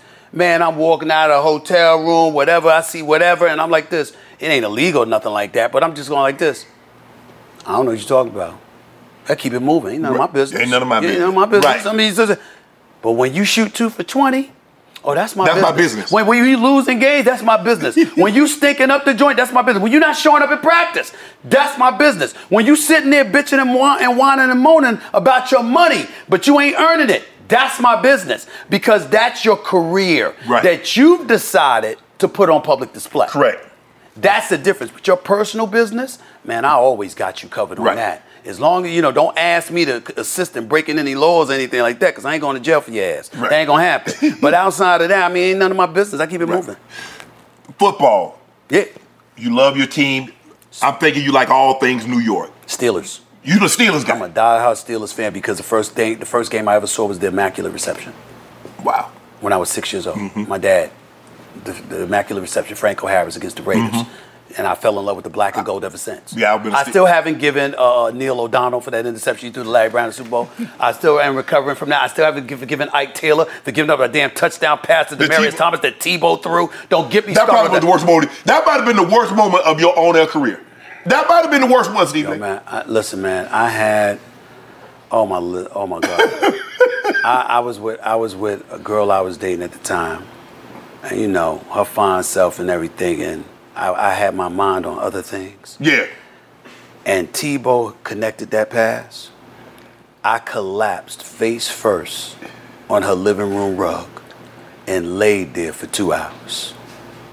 Didn't do nothing that night. Totally ruined my night. Yeah. Totally ruined the mood. He didn't want to do nothing. I didn't want anything. I was so damn depressed. Of all people, and I love him dearly, he's my friend. But that non-throwing Tim Tebow throw an 80-yard touchdown pass, I could not believe to save my life that happened, and I couldn't recover that night, bro. I was depressed. But those 2 moments are my worst as a Steelers fan. So, obviously, if you're a Steelers fan, you have to hate the Cowboys. Of course. Because in the 70s, they always met in the Super Bowl. Yeah. And the Steelers always beat them down. Damn right. So, Roger Staubach and Drew Hill. Tony Dorsett, get your ass out of here. We coming. The Steelers took him out. Yes, Bradshaw, Swan, Stallworth, even Franco Harris, who I really didn't like that much as a running back. You understand? I like Rocky Bleier more than I like Franco Harris. He was a fullback. Right. But the Steelers and the Steel Curtain with Mean Joe Green, L.C. Greenwood, Jack Lambert, Jack Ham, Mel Blunt. I like, Lord, this is what it's all about. Yeah, Steel Curtain. Yes. I couldn't root for no New York teams. They didn't win any damn thing. They were terrible. They were terrible. They were terrible. Terrible. So now, you basketball, that's your thing. Yep. What's Stephen A's favorite sport? It's basketball, but I've grown to really, really love football because football has been established as an event.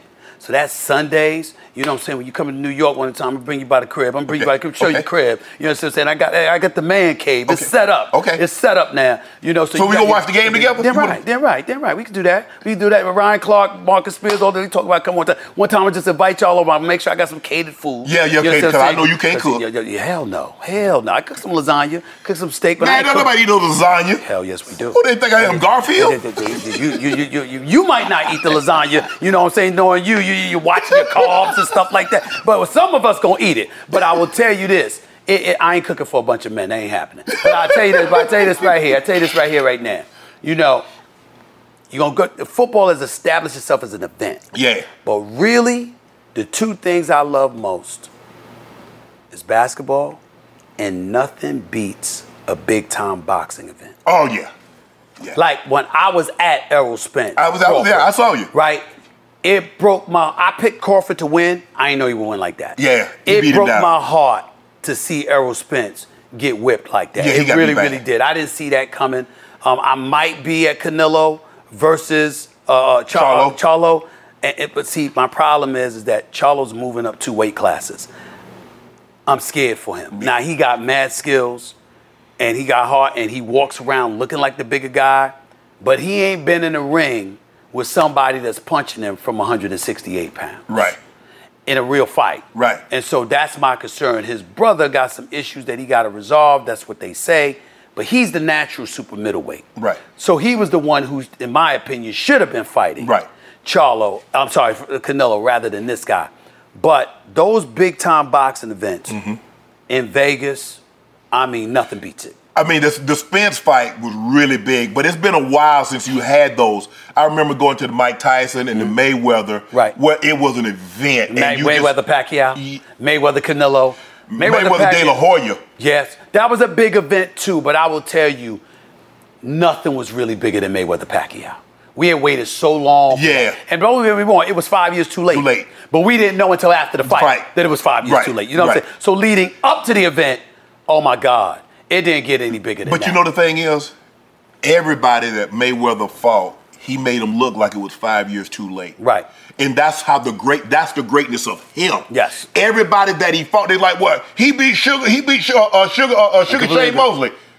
He beat Sugar Shane Mosley. Shane caught him in the second round. Yeah. Almost hurt him. Yeah. Almost dropped him. But you look at the champions that this man beat and made them look mundane and beating them. Right. You talk about Mayweather, right? Mayweather.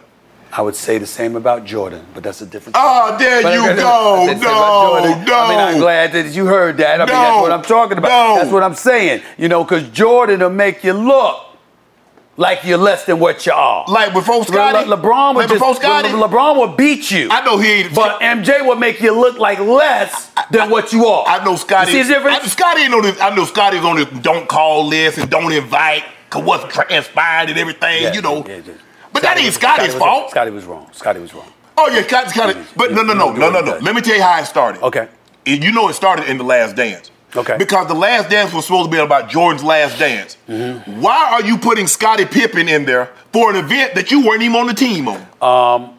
Let the journalist in me correct you. Go ahead. The Last Dance was about the last season for the Chicago Bulls. Okay. The last season. Yes. So what happened is that they all on their way out. So you're telling different stories about them and their careers with the Bulls while they're fading into the twilight. Yeah. So that kind of stuff does make it relevant. But you know you're going to make Scotty look bad. Well, Scotty deserved to look bad. But you don't have to tell it. There are a lot of times, Stephen A. Well, wait a minute now.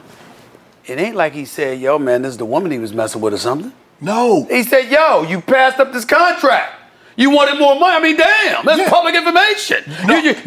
Ryan Stork, don't sign this deal, because if you sign this deal, you can't come back to me because I'm not going to renegotiate your deal. I get it. I mean, damn, Michael Jordan's gone. You want to be that dude, and then you going to sit up there and refuse to enter the game because of Tony Kukoc. I mean, damn, that happened in front of millions of people watching. It did. Come on, man. You don't got to tell the story, though. Why not? It's a part of the story. But Jordan wasn't there. Let me ask you a question. You telling information that we wasn't even around. Let me. Oh, excuse me. Jordan was still around. He was coming to visit the team. Scottie Pippen wearing his sneakers, kicking his feet up. Look at the bottom of the soles of the shoes. Jordan, come on back. All that other stuff. Hell yeah, Jordan wasn't there then. You didn't say nothing about that. By the way, where did you play? Did you play in Denver? Yes. Did you play in Baltimore? Yes. So we shouldn't talk about that. Yeah. We should talk. About. Well, so whatever happened in Baltimore, we need to keep that quiet. No. Whatever happened in Denver, we need to keep that quiet. But here's the thing. It's a part of your story. But here's the thing. Just the way I look at it, I'm not going to tell an event that I wasn't a part of. So anything that happened in Baltimore from 2000 and 2001, if I tell it in my story, I can tell it in my story because I was there when Ray went through what he went through in Atlanta. I was there. I was picking him up from the courthouse. He was living with me in my basement. So if I want to tell my story, that I should be able to include that. But that's a far different angle. The man was accused of a crime. It was off the field. Yes. It was very personal. And even though you were involved, that's his personal business. There's nothing about Scottie Pippen turning down a contract or Scottie Pippen refusing to enter a playoff game that's personal. No, but he said... That's life. But he said when Scottie was talking about having the back surgery and he wanted the contract and Jordan said he's being selfish, even though I might agree with... I ain't saying nobody's going to be selfish because I want everybody to get as much money as they can. Right.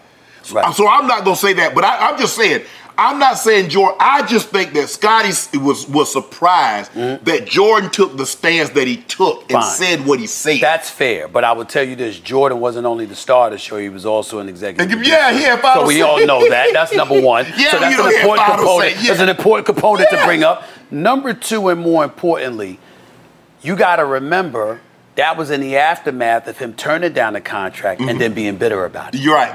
I'm sorry, taking the money rather, and then being bitter about it, right? And so you took the money that Jordan and Reinsdorf essentially advised you not to take. Right. You ended up being bitter about it and then was willing to let the team suffer because you got to remember where it's personal for Jordan. If you're a tight end, which you were, and your quarterback, you say, yo, bro, don't take this money because you're going to be bitter about the contract. He doesn't listen to you. Right. He takes the money anyway. Then he's bitter about it later on and refuses to step on the field with you, leaves you out there hanging by yourself. Right.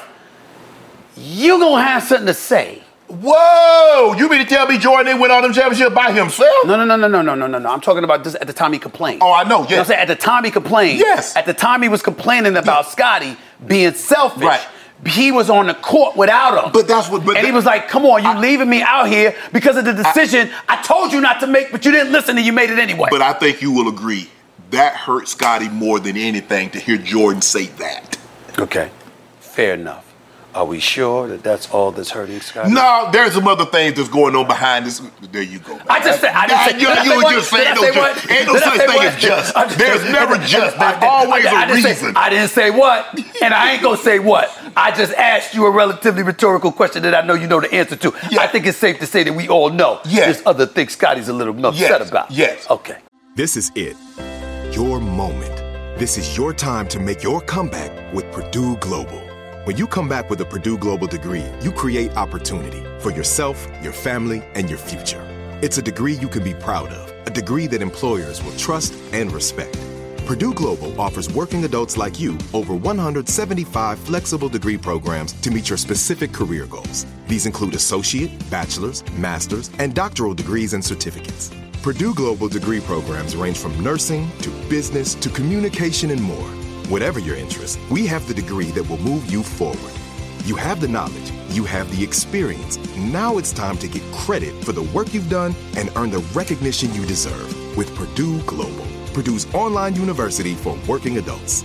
You know you're worth it. We do too. So don't wait another second to get the degree that will take your career to the next level. Start your comeback today at purdueglobal.edu. AT&T connects an ode to podcasts. Connect the alarm. Change the podcast you stream. Connect the snooze. 10 more minutes to dream. Connect the shower. Lather up with the news. Sports talk, comedians, or movie reviews. Connect with that 3-hour philosophy show. Change the drive into work in traffic so slow. Connect the dishes to voices that glow. Thank you to the geniuses of spoken audio. Connect the stories. Change your perspective. Connecting changes everything. AT&T. What's up? I'm John Wall. And I'm CJ Toledano, and we're starting a new podcast presented by DraftKings called Point Game. We're now joined by three-time NBA Sixth Man of the Year, elite bucket getter. Let's please welcome Jamal Crawford to Point Game. King of the Court one-on-one tournament. If they had it back in your prime, do you think you could have took it all? I'm going to be honest with you. I don't think I could have took it all, but I think I would have shocked a lot of people. I think Kobe and everybody in their prime, Kobe would win a one-on-one contest. Yeah, because you got to think. He's going to guard. He don't care about guarding. He's going to guard. He's going to guard. Like, you see him in the Olympics, he's going to guard. And then on top of that. I'm not guarding like that, CJ. Ladies and gentlemen, please welcome Sam Cassell to Point Game. I remember you came to my room crying, tears, crying. I mean, he was in a culture shock. And then he's going through withdrawals about winning. Remember what I told you? I said, OG, you think I can get paid and go back and play in college because it ain't it? Check out Point Game with John Wall and CJ Toledano on the iHeartRadio app, DraftKings YouTube, or wherever you get your podcasts. Okay, what is it with you? Like every time you say something, you say my sources say this, right? And it seems like players go out of their way to try to refute what you said on there. Well, first of all, when your voice is potent and it's gonna go viral, right, and it's gonna resonate, and they think it's gonna compromise their brand, that's what they're gonna do. I understand that. I remember, I'll tell you a story one time. I had a coach go up in front of reporters. Stephen A's wrong. He don't know what the hell he's talking about. I can't believe they even let him report on the team. Blah, blah, blah, blah, blah. And then walked by me and winked. Because he did it because he didn't want people to know he was the one who gave me the story. I've been a journalist for 30 years. I got sources all over the sports world. Right. Every single segment of every single show, I get text messages. It's a player, it's a coach, it's an executive, it's a player personnel director.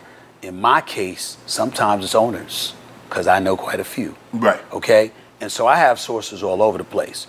Does that mean I'm always right? Absolutely not. What happens, though, is I never said I was. I said, this is what I was told. And when you make that judgment call, what are you making a judgment call about? I ain't making a call about your personal life. I ain't making a call about something ultra invasive or whatever.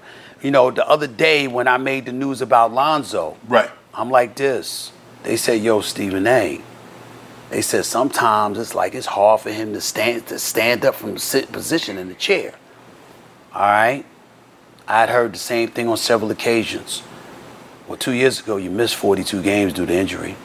The next season, you missed the entire season. This season's coming up. The team announced, think about this.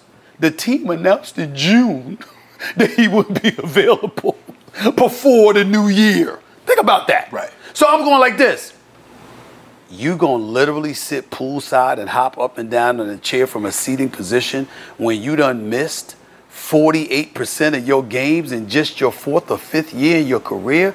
Brother, you clearly are not healthy. Okay, you want to get literal with it? Right. Maybe I shouldn't have said, or whatever. Right. That's what they said. But that ain't playing basketball. But you ain't, exactly. So I'm like, really, that's what you want to refute? And I like Lonzo. Got nothing against him. Right. I have nothing against his daddy, whatever the case may be.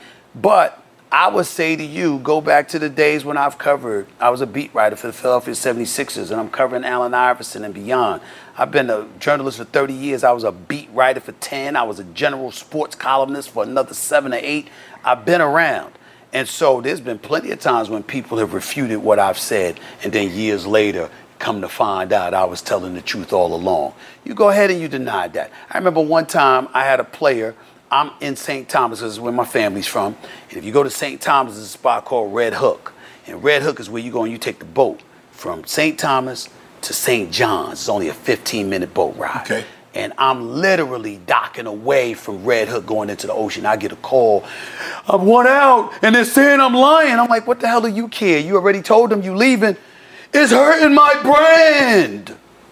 and you realize how a lot of cats are thinking. They're thinking about their social media following. They're thinking about the connections that they have. They're thinking about how that's going to be parlayed in a monetary value for themselves down the line and how it could be compromised. And so when you see these denials, you say, all right, it makes sense. I got it. I'll leave it alone. But my attitude is, I'm not giving you a death sentence, and I'm not talking about your personal business. Right. I'm talking about relatively obvious stuff. Calm the hell down and stop making it bigger than what it is. Right. And you'll be fine. Right. The conversation that I saw a little bit of it about where Steph Curry, I think on Gilbert Arenas, Agent Zero's podcast, said he's the greatest point guard. Yeah. You agreed or disagreed? I agreed, but I was mistaken. And the reason why I say I was mistaken is because what I wanted to elaborate on is when you're talking about a typical quintessential point guard, you're talking about a facilitator. Right. Magic Johnson's the greatest ever. Yeah. There's no question. Right. What I was talking about was impact from the position. Right. And to me, Steph Curry's marksmanship combined with his ability to move without the ball puts a defense's head on a swivel. And as a result of that, because of the panic he creates, because of his extraordinary marksmanship, you have to pay rapt attention to him. You can't afford to barely pay attention to anybody else. Right. And that, to me, is a similar impact to Magic Johnson's ability to get to the basket, throw no-look passes, and especially Magic Johnson in the open court on a fast break. But if you put Magic Johnson in a half-court setting, he backs you down. Right. He throws the ball to Kareem Abdul-Jabbar. Right. Open court is worthy as Byron Scott, as Cooper. You know what I'm saying? It's stuff like that. Pick your poison. I was talking about impact. I wasn't talking about a quintessential facilitator that's a point guard. Because Steph Curry is clearly not that. Because that's what I'm saying. I look at Steph as a 2. Right. I understand that. Because all these new age guys, Dame Lillard, Steph Curry, all these guys are 2 guards masquerading. Right. They're not the point guard. I'm looking at point guard like Magic, John Stockton, Jason Kidd, Mark Jackson. When I think point guard, that's what I'm thinking. I got you. Do we agree? We agree. I mean, listen. Magic Johnson is so phenomenal, and Michael Jordan's been arguing with me about this forever because Magic Johnson's the greatest in his eyes as well. So you know what I'm saying? It's one of those. And ain't no changing that dude's mind. Ain't no changing Michael Jordan's mind. You ain't got no snowball chance in hell of pulling that off. But he's right. And Eddie Johnson does NBA radio. He's absolutely right. He was talking about Mad Dog Russo, a historian. He was talking about he was absolutely right. We know that as a pure passer, Magic Johnson is the greatest facilitator the game has ever seen. Right. But I'm saying, as an impact, you could talk about Steph Curry being a 2 guard, but I would tell you he has the ball in his hands enough, the offense runs through him, and the impact his marksmanship creates just as much havoc as Magic Johnson created. Sure. Yes. And that's all I was trying to say, which is why, even though if you're talking about a prototypical point guard, you would pick others before him. If you're talking about impact, it's him and Magic Johnson. Yeah. Oh, there's no question. There's no denying that. Exactly. When you look at LeBron, let's take LeBron, and you were covering the NBA when LeBron got in. Yep. I said LeBron is overachieved because no matter what you thought he might be, ain't no way in hell you thought he would be this good, Stephen A. No, I didn't. That's why I got him number 2 all time.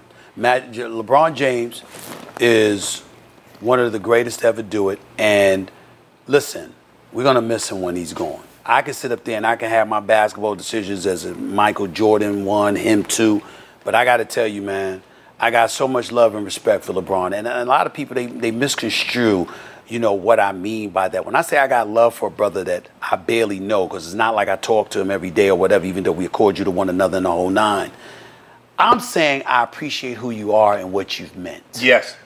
To our community, to basketball, to young men, particularly young black men everywhere. Yeah. This dude is phenomenal, man. And to be a guy that was on the cover of Sports Illustrated, and the only blemish in his entire career is that I'm taking my talents to South Beach. Yeah. That is literally the only stain on his career. And he raised money for the Boys in Glory. I mean, it's ridiculous. A businessman extraordinaire, actor. He did a great job. They think I'm joking when I put the ticker on him. Great actor, great. Because we're so sensitive about LeBron James. Actually had a ticker created for First Take. Great actor, great businessman. Man, you had like 17 things. It's going to be there for you. It's going to be there when you bring him out. I said, well, can we get it out the way? Because I want to make sure he he knows. I recognize all the greatness about him. Listen, the movie Trainwreck, did you see what he did in Trainwreck? He was great. Yes. He was great. He Yes. did a great Yes. job, you Yes. know, with Amy Schumer, I believe. I mean, he was Yes. fantastic. You know, I got it. But the point is that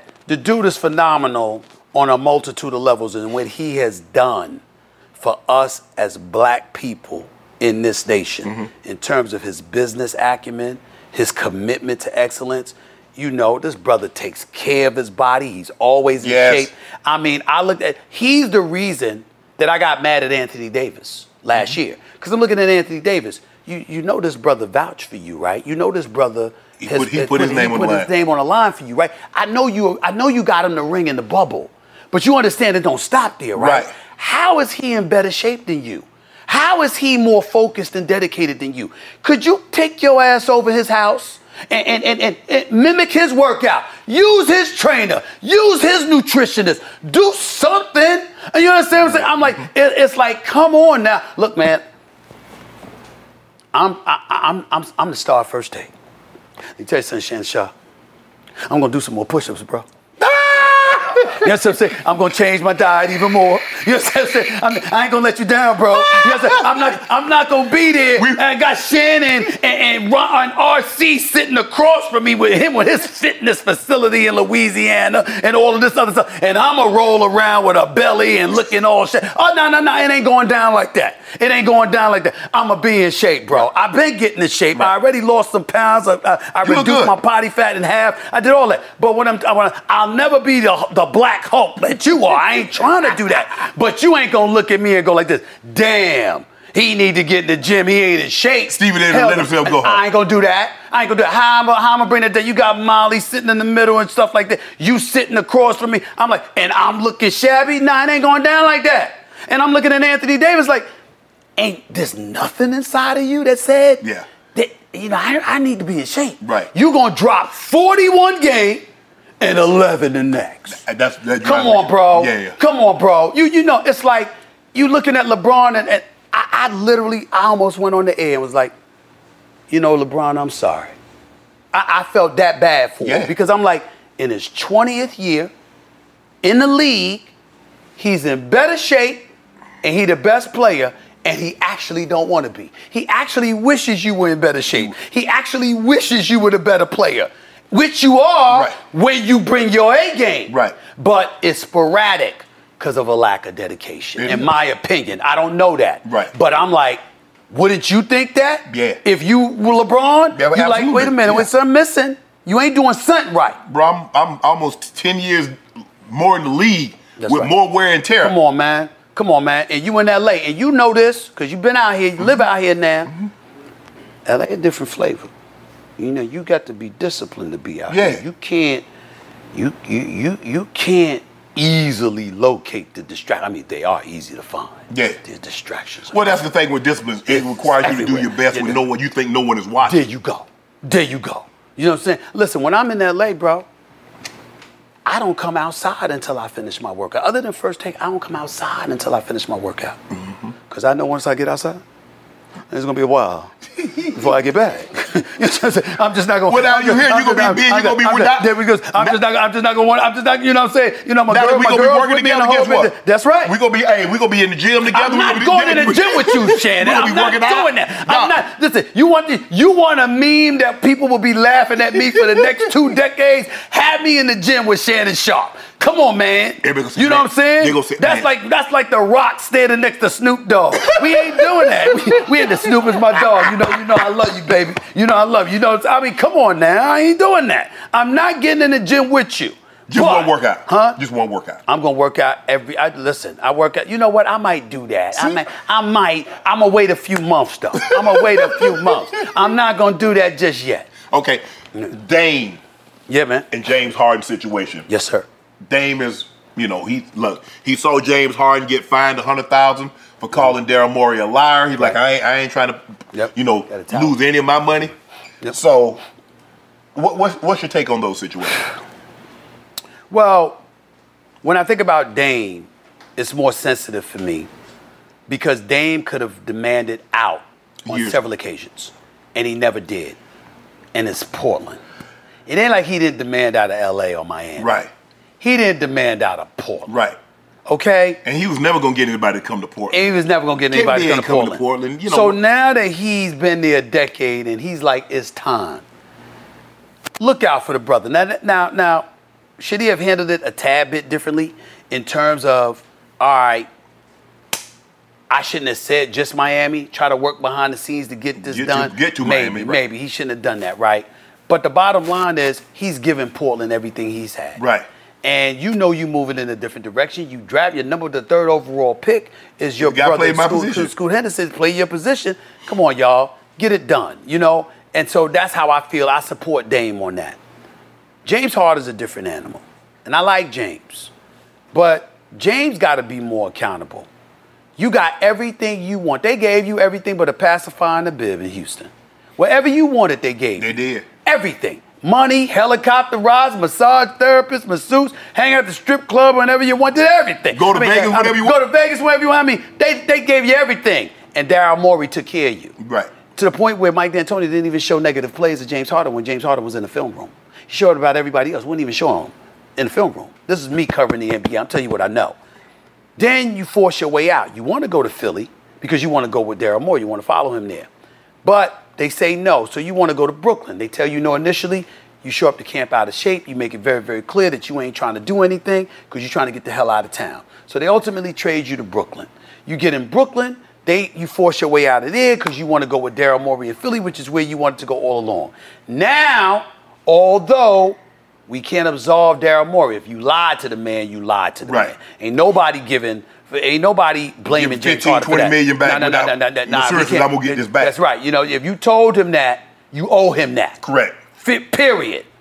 But why is anybody going to be sympathetic to James Harden with what James Harden has done on 3 separate occasions? Right. And now you're doing it a 4th. And you got to remember, when he was in Houston, I want Dwight Howard. I don't want Dwight Howard. I want Carmelo Anthony. Don't want Carmelo Anthony. Wanted Russ. I want CP3. I don't want CP3. I want Russ. I don't want Russ. And not one single championship to show for it. It ain't like you a champion making these demands. You getting paid, you a showstopper, we get it, but you have no championships to show for any of your efforts. At some point in time, somebody got to be willing to say to you, yo, can you give me a little bit more? Oh, by the way, don't get me started with closeout games in the playoffs. Yeah. We just saw what you did in the Game 7, 9 points, 3 for 11 shooting. In a Game 7 closeout game against Boston, you had them for Game 6. You were up 3-2 on your home turf in Philadelphia, and look what happened. Those are the kind of things that I'm talking about. And so when something like that happens, man, I can't support that. Right. I can like him and be cool with him, but I can't support those Some actions. of the decisions that he's... Can't do it. What's KD's legacy going to be? What's Kevin Durant's legacy going to be? Because I think, Stephen A., he was up 3-1 on the Golden State Warriors. He's up 3-1 on a 73-win team. Yeah. Lose game 5, lose game 6, lose game 7. And in games 5 and 6 and 7, games 5 and 6, he shot the ball terrible. Yeah. I will tell you this. I think that Kevin Durant is one of the greatest players that I've ever seen. But when I saw how things materialized in Brooklyn, and then he went to Phoenix and got bounced out in the second round to Denver, what I said was, I can't put him above LeBron. I used to look at him and his offensive arsenal and think that. But what I realize is that I'm not showing enough respect and appreciation to the leadership that LeBron has exerted and exhibited. LeBron has been the face of every franchise he's been on. Even though D Wade was that leader in Miami. And when you look at LeBron, what he had to deal with Kyrie, you know, what he had to deal with when he arrived in LA, what he had to deal with all the vitriol aimed in his direction in Miami and stuff like that. Mental toughness, ultimately leadership, accountability. You know, of course, his years in Cleveland, of course. When you look at all of these things, he showed an ability to deal with things Kevin Durant did not. Right. Kevin Durant is a phenomenal player, a good brother, really authentic in a lot of ways. I got a lot of love for him. He is a two-time champion, a two-time NBA Finals MVP. We can't tell. I don't care that he's playing with the Golden State Warriors. He averaged 35. He was the MVP. Yes. He balled out. You know, he showed his greatness. But the problem that I would tell you that was really put on display in Brooklyn, he needed to be a leader. But he doesn't want that. He's already told you that. And that's the difference. LeBron wants it. LeBron wants to be the leader. Right. LeBron accepts it. You know, Kyrie is Kyrie. And, you know, I'm not going to throw no shade. Me and Kyrie have had our issues. That stuff has been resolved.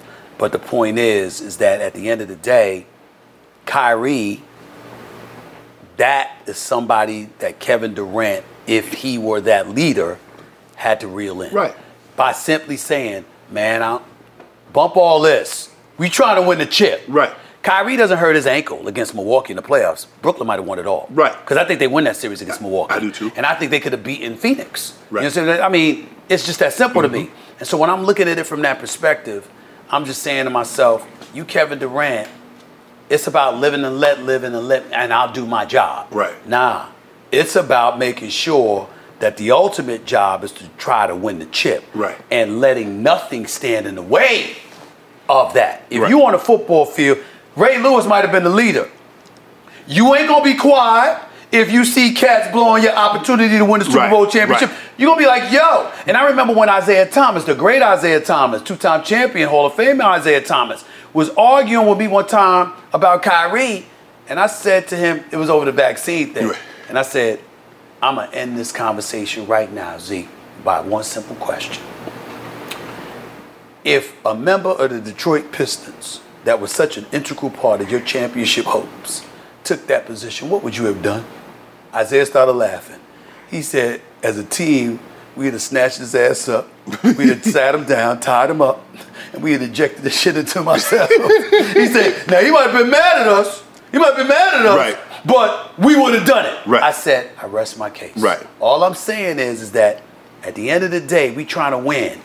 And anything that gets in the way of that is secondary. Right. To that Right. actually being the priority. That's all I'm saying. And I think Kevin Durant should have had that attitude, and I don't think he did. You look at the West, the Nuggets won the championship. I like Nikola Jokic. I think he's one of the two best players in all of basketball. Yep. You got Phoenix. This is a year, Book and KD together. Yep. Bradley Beal joined. Yep. You got the Warriors, CP3. What's going to be his role in that situation? The Lakers, if Anthony Davis is healthy, I like that they have depth. Austin Reeves. I like him. How's the West going to shake out? First of all, we always root for the Lakers because they're in Southern California. Yeah. I mean, we if you ask me, do I want to go to San Francisco or LA? It's LA all day, every day. Yeah. Twice on Sundays. so just for my own personal preferences, Yeah. it's always LA. LA, Miami is my dream scenario. That's why I was so miserable during COVID, because the one time I wanted to get my dream. Oh, you can just LA, go. Miami. You go It was coast in to the bubble. coast. It was bubble. It was a day in the bubble. I was so depressed. But I'll tell you this. I don't believe in Anthony Davis in terms of his availability. I'm not talking about his skill set. I'm not talking about whether he cares or not. I'm talking about injury prone, sporadic. There's something going on with him where instead of talking about me getting in the gym, you need to be talking to him to get in the gym, because he's just up and down. Yeah. It's like this brother sat up there and ate a healthy meal one day and then ate a bag of Skittles the next, and it's this plummet. You know what I'm saying? Yeah. I don't understand it. I don't either. And I can't have faith in that. I think they'll make the playoffs. I think they'll be formidable. I dismiss the Clippers because I just don't believe that Kawhi Leonard will ever be healthy. I just don't believe it. Well, Paul George has missed damn near as much time. I agree with you. That's totally true. I remember I just saw the numbers recently. I think Paul George misses about 38% of his games and Kawhi's at 48%. So I think it's around that. Paul George talking about he going to play bully ball and all that stuff. We'll see. You understand what I'm saying? Especially he was talking, him and Devin Booker was going back and forth. I got to see that because I know Devin Booker's coming. Yeah. He that dude. Yeah, he's now, real. Devin Booker's real, and I'm talking about his mentality. Yeah. He ain't scared of nothing. He coming for you. So I definitely respect that, and we're going to see what Beal and KD do together as well. Phoenix, to me, should be the favorites. You look at Denver. They're obviously formidable, and you got that cohesiveness. So I would tell you a rematch between Denver and Phoenix, in all likelihood, the conference finals, as opposed to the divisional playoff round, semifinals rather. We'll see that, but that's what comes to my mind. I don't expect much from Dallas, even though Anthony Edwards is on the rise. I don't expect much from Minnesota. Wow. I don't expect much from Minnesota. I think Dallas, to me, they don't have the personnel. Do you think Minnesota should now run the team through Anthony Edwards as opposed to Cat? Yes. I agree totally. I think that Anthony Edwards is one of those dudes. He's one of those dudes. He's coming, and I feel that way.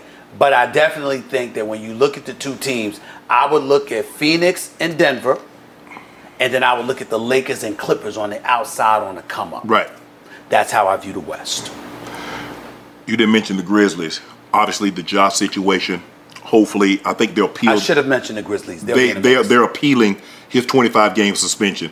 So I'm under the assumption that it's going to stick. Let's just say, for the sake of this argument, it's going to stick. It's going to stick. You've been outspoken. Yep. I've been very outspoken.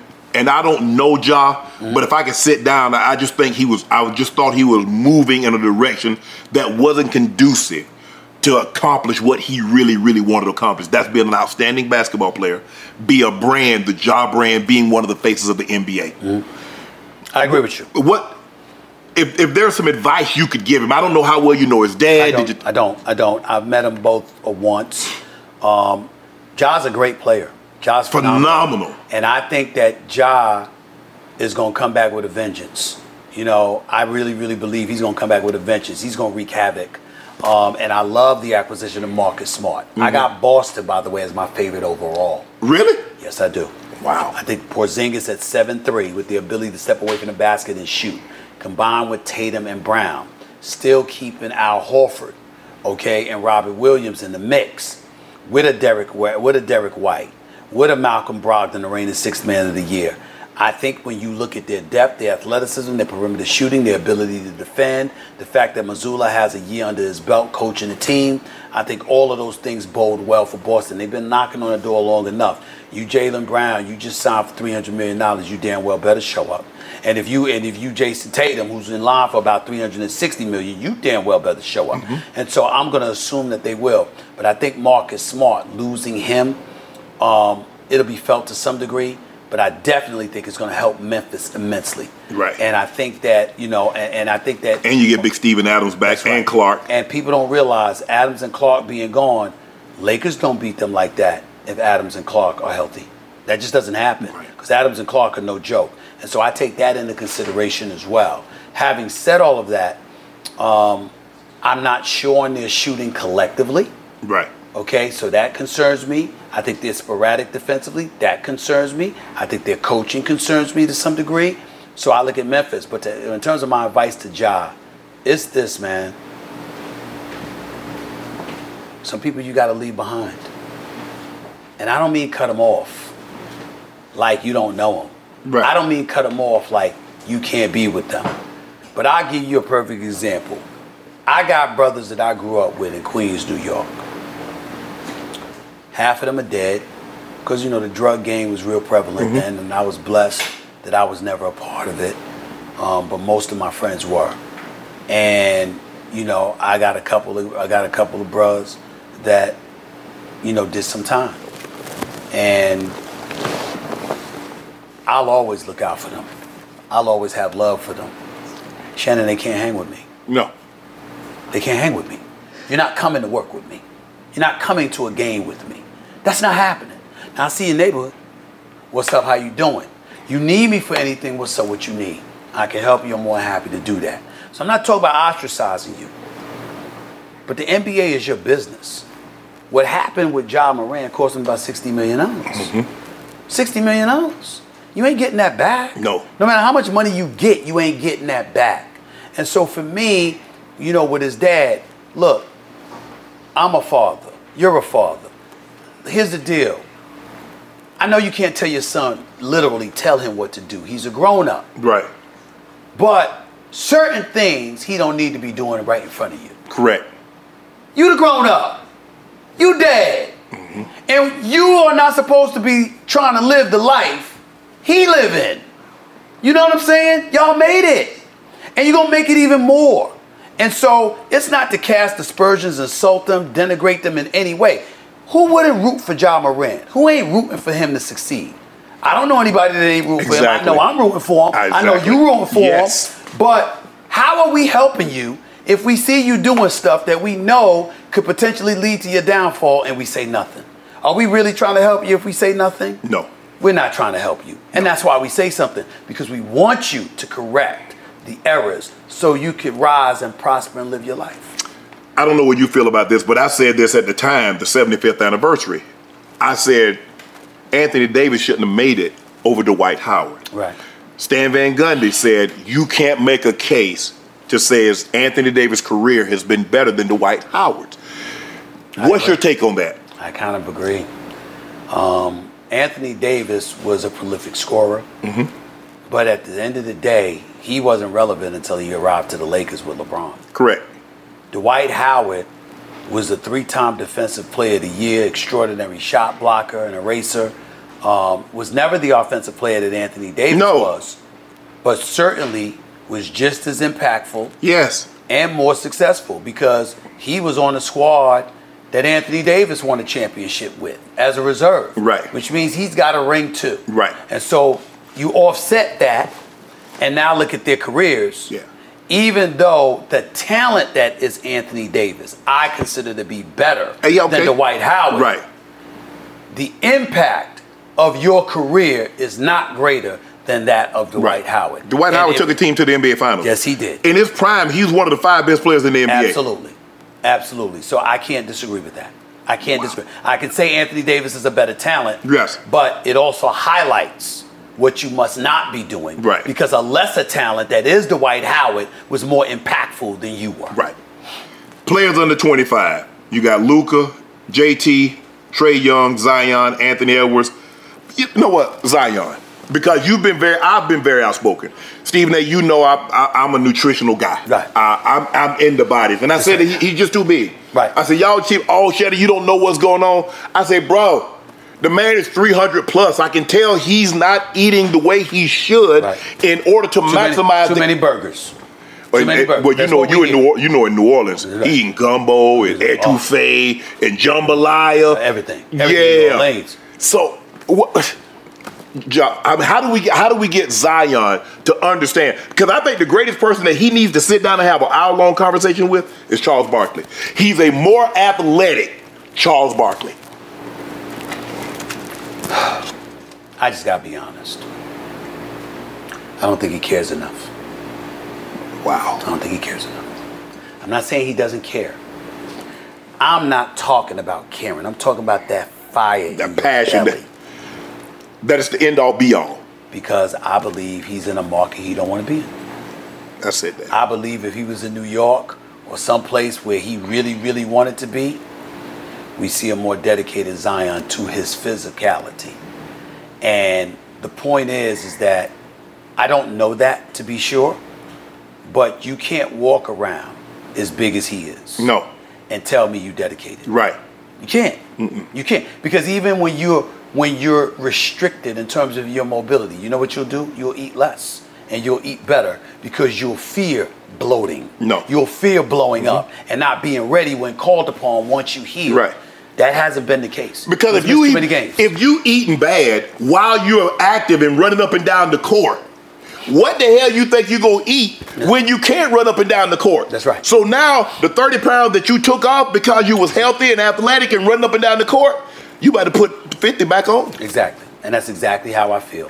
And because of that, again, I love Zion's game. I believe he's a potential superstar in this league. He's something to behold. But I think it's fair to question his commitment to his conditioning. Right. And if you question somebody's commitment to conditioning, you question whether or not they care. And that's really what it comes down to. Right. We was talking about players under 25. Luka, Jason Tatum, Trae Young, Zion, Anthony Edwards, LaMelo, Shai Gilgeous, D. Fox, or Jordan Poole. I'm going to give you one guy of all those guys I mentioned. Who you taking? A lot of people would say Luka. I'm going to say Jason Tatum. Jason Tatum's 6'9". Jason Tatum can shoot the 3. I saw Jason Tatum drop 46 in a closeout playoff game 6 in Milwaukee. I saw Jason Tatum handle his business in a game 7. I've seen a young Jason Tatum who ain't even 27 years of age yet be a primary option on a team that's going to 5 conference championship games, championship series in an NBA Finals. I just look at him and I say, and not only that, we just talked about conditioning. There have been times when we've looked at Luka and we've said, he ain't in shape, he's getting in shape as the season progresses. Correct. We look at Jason Tatum from day one and say, he's in shape. Right. That matters to me. I would go with Jason Tatum. Andre Iguodala says, the player with the mentality that's closest to Kobe Bryant is Jimmy Butler. You agree with that?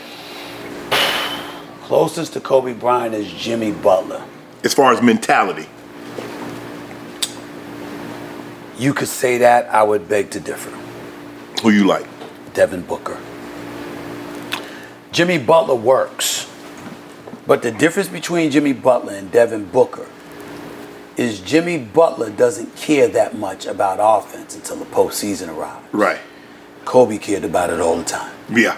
And Devin Booker cares about it all the time. Right. They coming out looking for their shot from opening tip-off.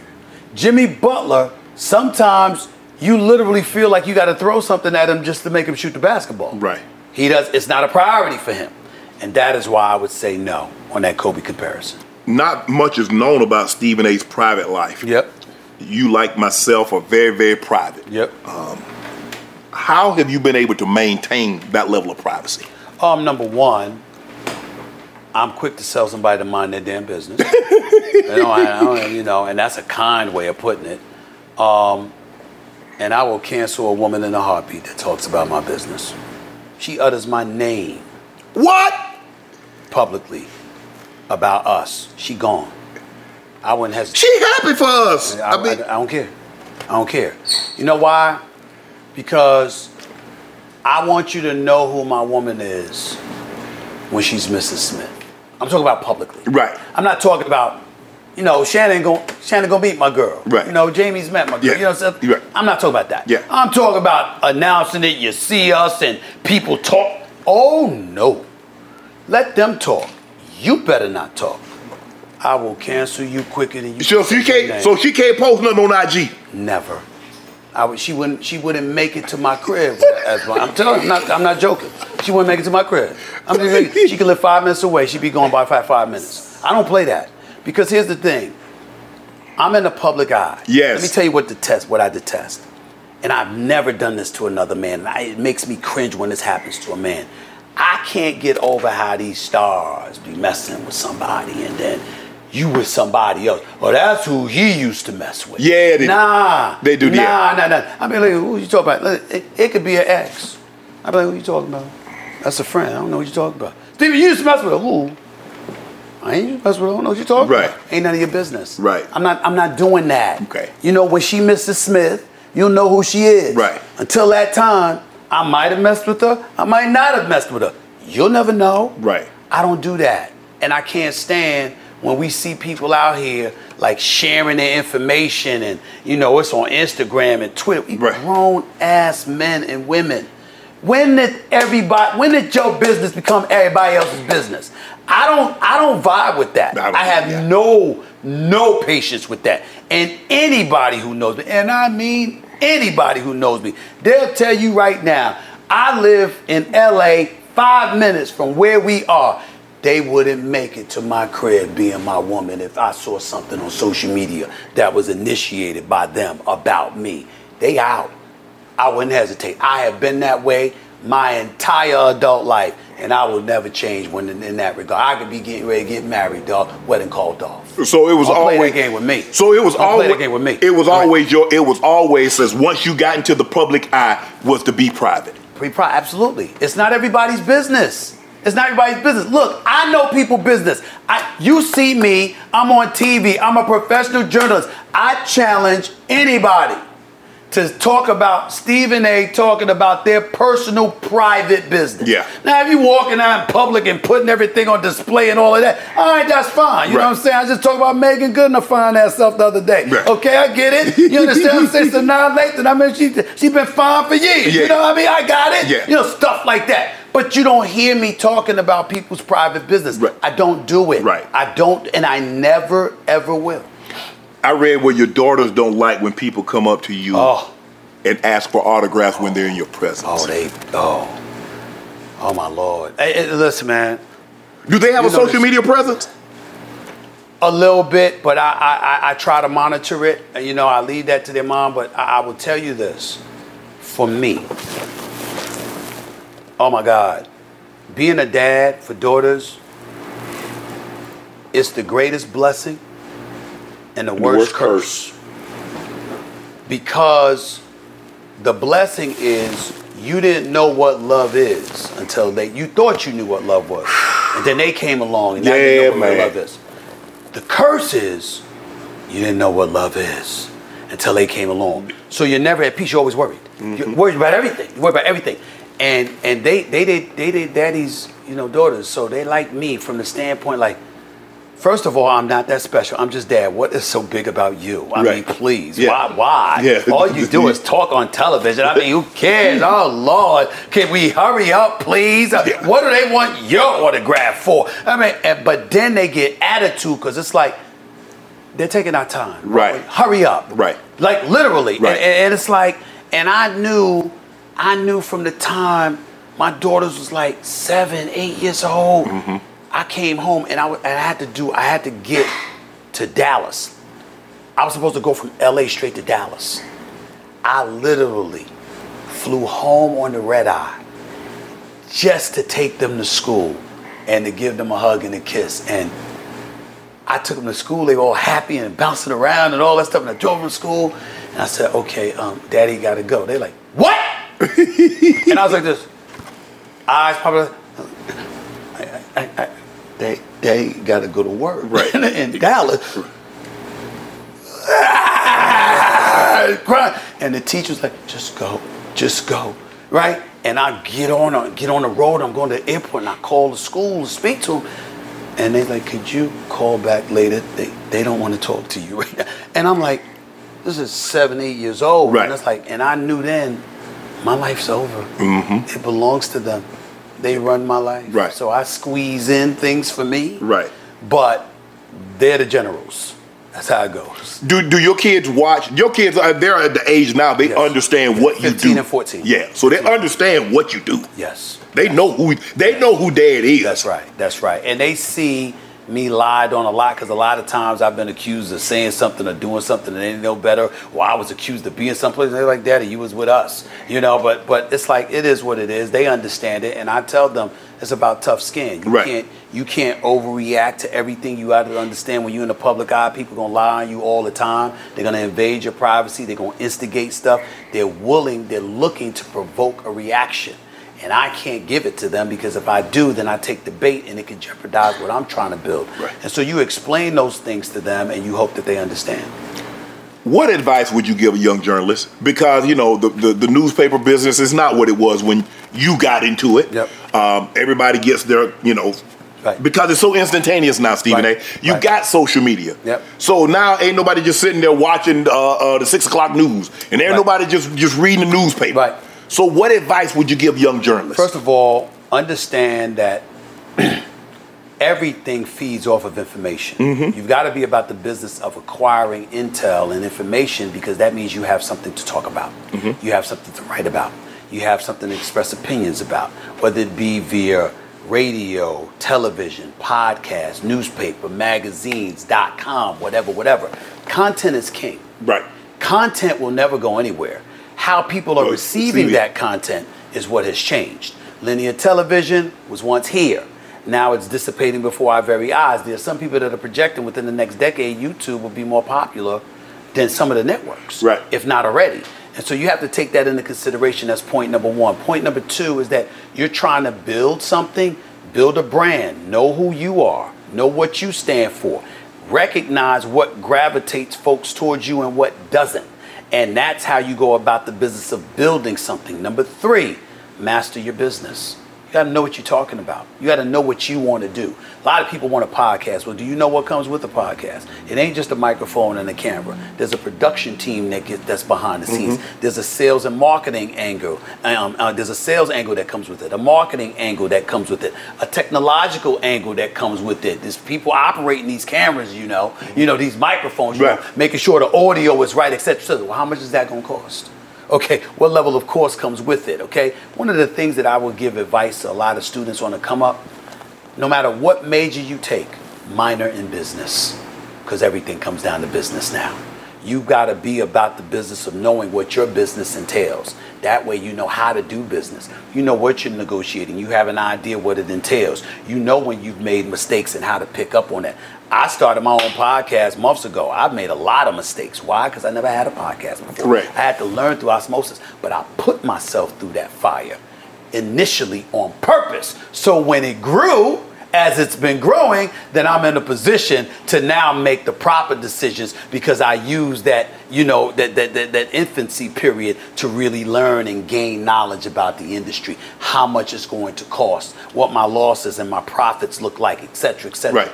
All of those things are things that you have to know because the business itself that used to exist is no longer. Now they're looking for you to bring your business to them. Shannon Sharpe, you own your own podcast, Club Shay Shay, over 1 million followers, doing your thing. Proud of you, my brother. Keep doing your thing, no doubt. You got to keep doing that. Right. You own and operate your business, and there's people around you that's working for you. So you're going to be attractive because you're bringing a business to a potential network to buy, to lease to, et cetera, et cetera. They don't want to just employ people anymore. They don't want to deal with that overhead. Right. They don't want to deal with the expenses that come with the overhead. They want you to deal with that now. We'll Pat give McAfee, you X, you run it. Pat McAfee, the deal he just signed with ESPN. You got so many people hating on him. Shut up. All of y'all shut up. Yeah. The man had his own business. He spent years developing his own business, betting on himself, just like you bet on yourself, just like I'm betting on myself. Correct. I just started betting on myself because I was hindered contractually, and I had a lot of obstacles to overcome in my career before I could get to this point. Right. Although this was always the vision, I had to start late. This is what comes with it. When you know those things, you become a business. And as Jay-Z would say, I'm not a businessman, I'm a businessman. And that's what people want to see. I'm going to get you out of here on this one. Yeah. We both worked with Skip. Yeah. You worked with him, I think, a little longer than I have. Yeah. And we both have given him credit for opening up his platform and allowing us to be who we are. Yeah. And we could grow our own platforms, become, as you mentioned earlier, businesses of ourselves. What's for the people, I don't know how many people have heard, and I'm going to follow up after you. Sure. Skip, what's he really like? Because I think the thing is, if you've never met him, you just see him on television, you say, okay, that's him and who he is. Skip's a different beast. I don't know if you can just describe him in one simple way. You can't. You can't. This dude's definition of advice is Diet Mountain Dew. This dude was in the 60s and in the 70s running anywhere from 5 to 8 miles a day. Eating the same meals for breakfast, lunch, and dinner. Introducing himself to his now wife and their first date. You will never be more important than my job. Get over that from now or don't bother. I mean, that's his definition of turning her on, I guess. So I'm like, I'm just like, he's a different animal. Right. And there are highs and lows that come with him. Correct. He knows that. There's highs and lows that come with me. There's highs and lows that come with you and everybody else. And that's the way it goes. But, I'm a man first. And it's about a core decency of appreciation. The reality is that no matter how problematic, and he can be problematic at times, no matter how problematic he can be, the reality is that I wouldn't be where I am today if he didn't give me that opportunity on First Take. And so for me to be where I am and to know that it springboards off of something that he was directly involved in making happen, for me to insult him in any way is just disrespectful, it's wrong, and it's something that I would never do. Now, that don't mean I can't disagree with him. Oh, absolutely. That doesn't mean that I can't feel that he's wrong. And anybody like a Jamie Horowitz, yourself, and others who know me have gotten to know me in your case, you know I would tell him he's wrong to his face. Right. He knows where I stand. But it doesn't take away my love and appreciation for him and the fact that he will always be a brother from another mother to me. Yeah. So I've always made that clear with everybody. Yeah, it's not often that someone can give you that opportunity. And I've said this several times. For me, I cannot let 6 months ruin 6.5 good years. Right. Because sometimes people are willing to throw everything away for one mistake, or one bad comment, or one something like this. Right. And even though that was all we were supposed to get, my sister tells me this all the time. Say, Shannon, this was all we're supposed to get. If about 4 months ago, I had Tabitha Brown. She's great. I've interviewed her before. She's fantastic. Stephen A. She had no idea this was going on, so we wrapped the interview, and I'm gonna end it on this one. And I'm taking off my microphone. She says, "Is the mics off?" I said, "Well, I'm taking my mic off. You can take yours off." We took our mics off, and she leans in close to me. She said, "I had a dream last night. God told me it's gonna be okay, and for you to go ahead and do what you need to do." She says it's gonna be different, but you need to go on your own. Now, God told me that. She said, now you do what you want to do with it. Right. But God she said, and when I get dreams like this and I'm ever in the person's presence, it's my duty to tell them. A month later. Yeah. And I'm like, when she's telling me this, Stephen A., you see how you looking at me? I'm looking at her. How you know what's going on? Right. She said, God told me this last night. Yeah. And it's funny that I'm sitting here doing this interview. I did this interview with you, and I needed to tell you this. Once she told me that, I was at peace. Because I'm racking my brain. I'm like, what did I do? Did I say something? Did I offend somebody? I mean, I think I'm doing a great job. She said, be at peace with it. Yeah. And that's what I told you. You did. That's what I told you. Because the reality of the situation is that, I'm not going to apologize. Listen, I got a lot of friends over there. All right? We all know that. I know a lot of people. But that don't mean that what happened to you was fair. Plain and simple. Okay? That ain't the end of the world. Nope. But it is what it is. Yep. And so, to me, it was just important for us in this industry to stand up and say, yo, he's one of us. You can't let him go out like this. And that was it for me. It was just that simple. You go wherever you want. You want to come First Take, fine. You want to go somewhere else, fine. Because I got my crew here at First Take, and I'm not trying to get rid of anybody. Right. You understand what I'm saying? Because I'm not going to do this forever. And when it's my time to go, it's my time to go. Right. And it's time for somebody else to step up. But as long as I'm here, my attitude was going to be, listen, the people that have been a treasure and a tribute to this industry are the people that I'm going to do all that I can to remind folks this is what they do. I don't want to be one of those dudes that I got these platforms, First Take, and I got my podcast, and I'm doing NBA Countdown, and I got more stuff coming down the line and everything like that. And all I'm talking about is what I'm doing. It's my job to highlight what everybody else is doing too. You one of the few, Stephen A. Because I know a lot of people that could have opportunities to help somebody, but they want to be the only ninja with money. No, I don't want that. And I told you this, and I'll tell the audience that I told you this. I said, you might be at First Take for 1 year. You might be at First Take for years to come. It's my responsibility, and I'm dead serious. It's a heart attack.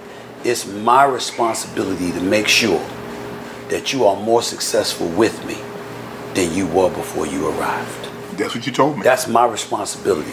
And I'm going to make sure it happens come hell or high water.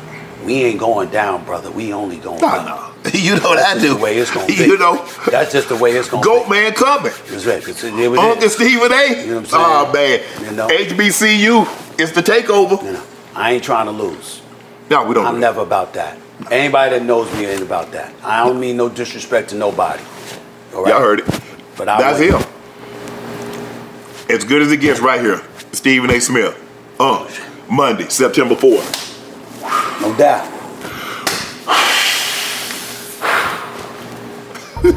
All my life, been grinding all my life. Sacrifice, hustle paid the price.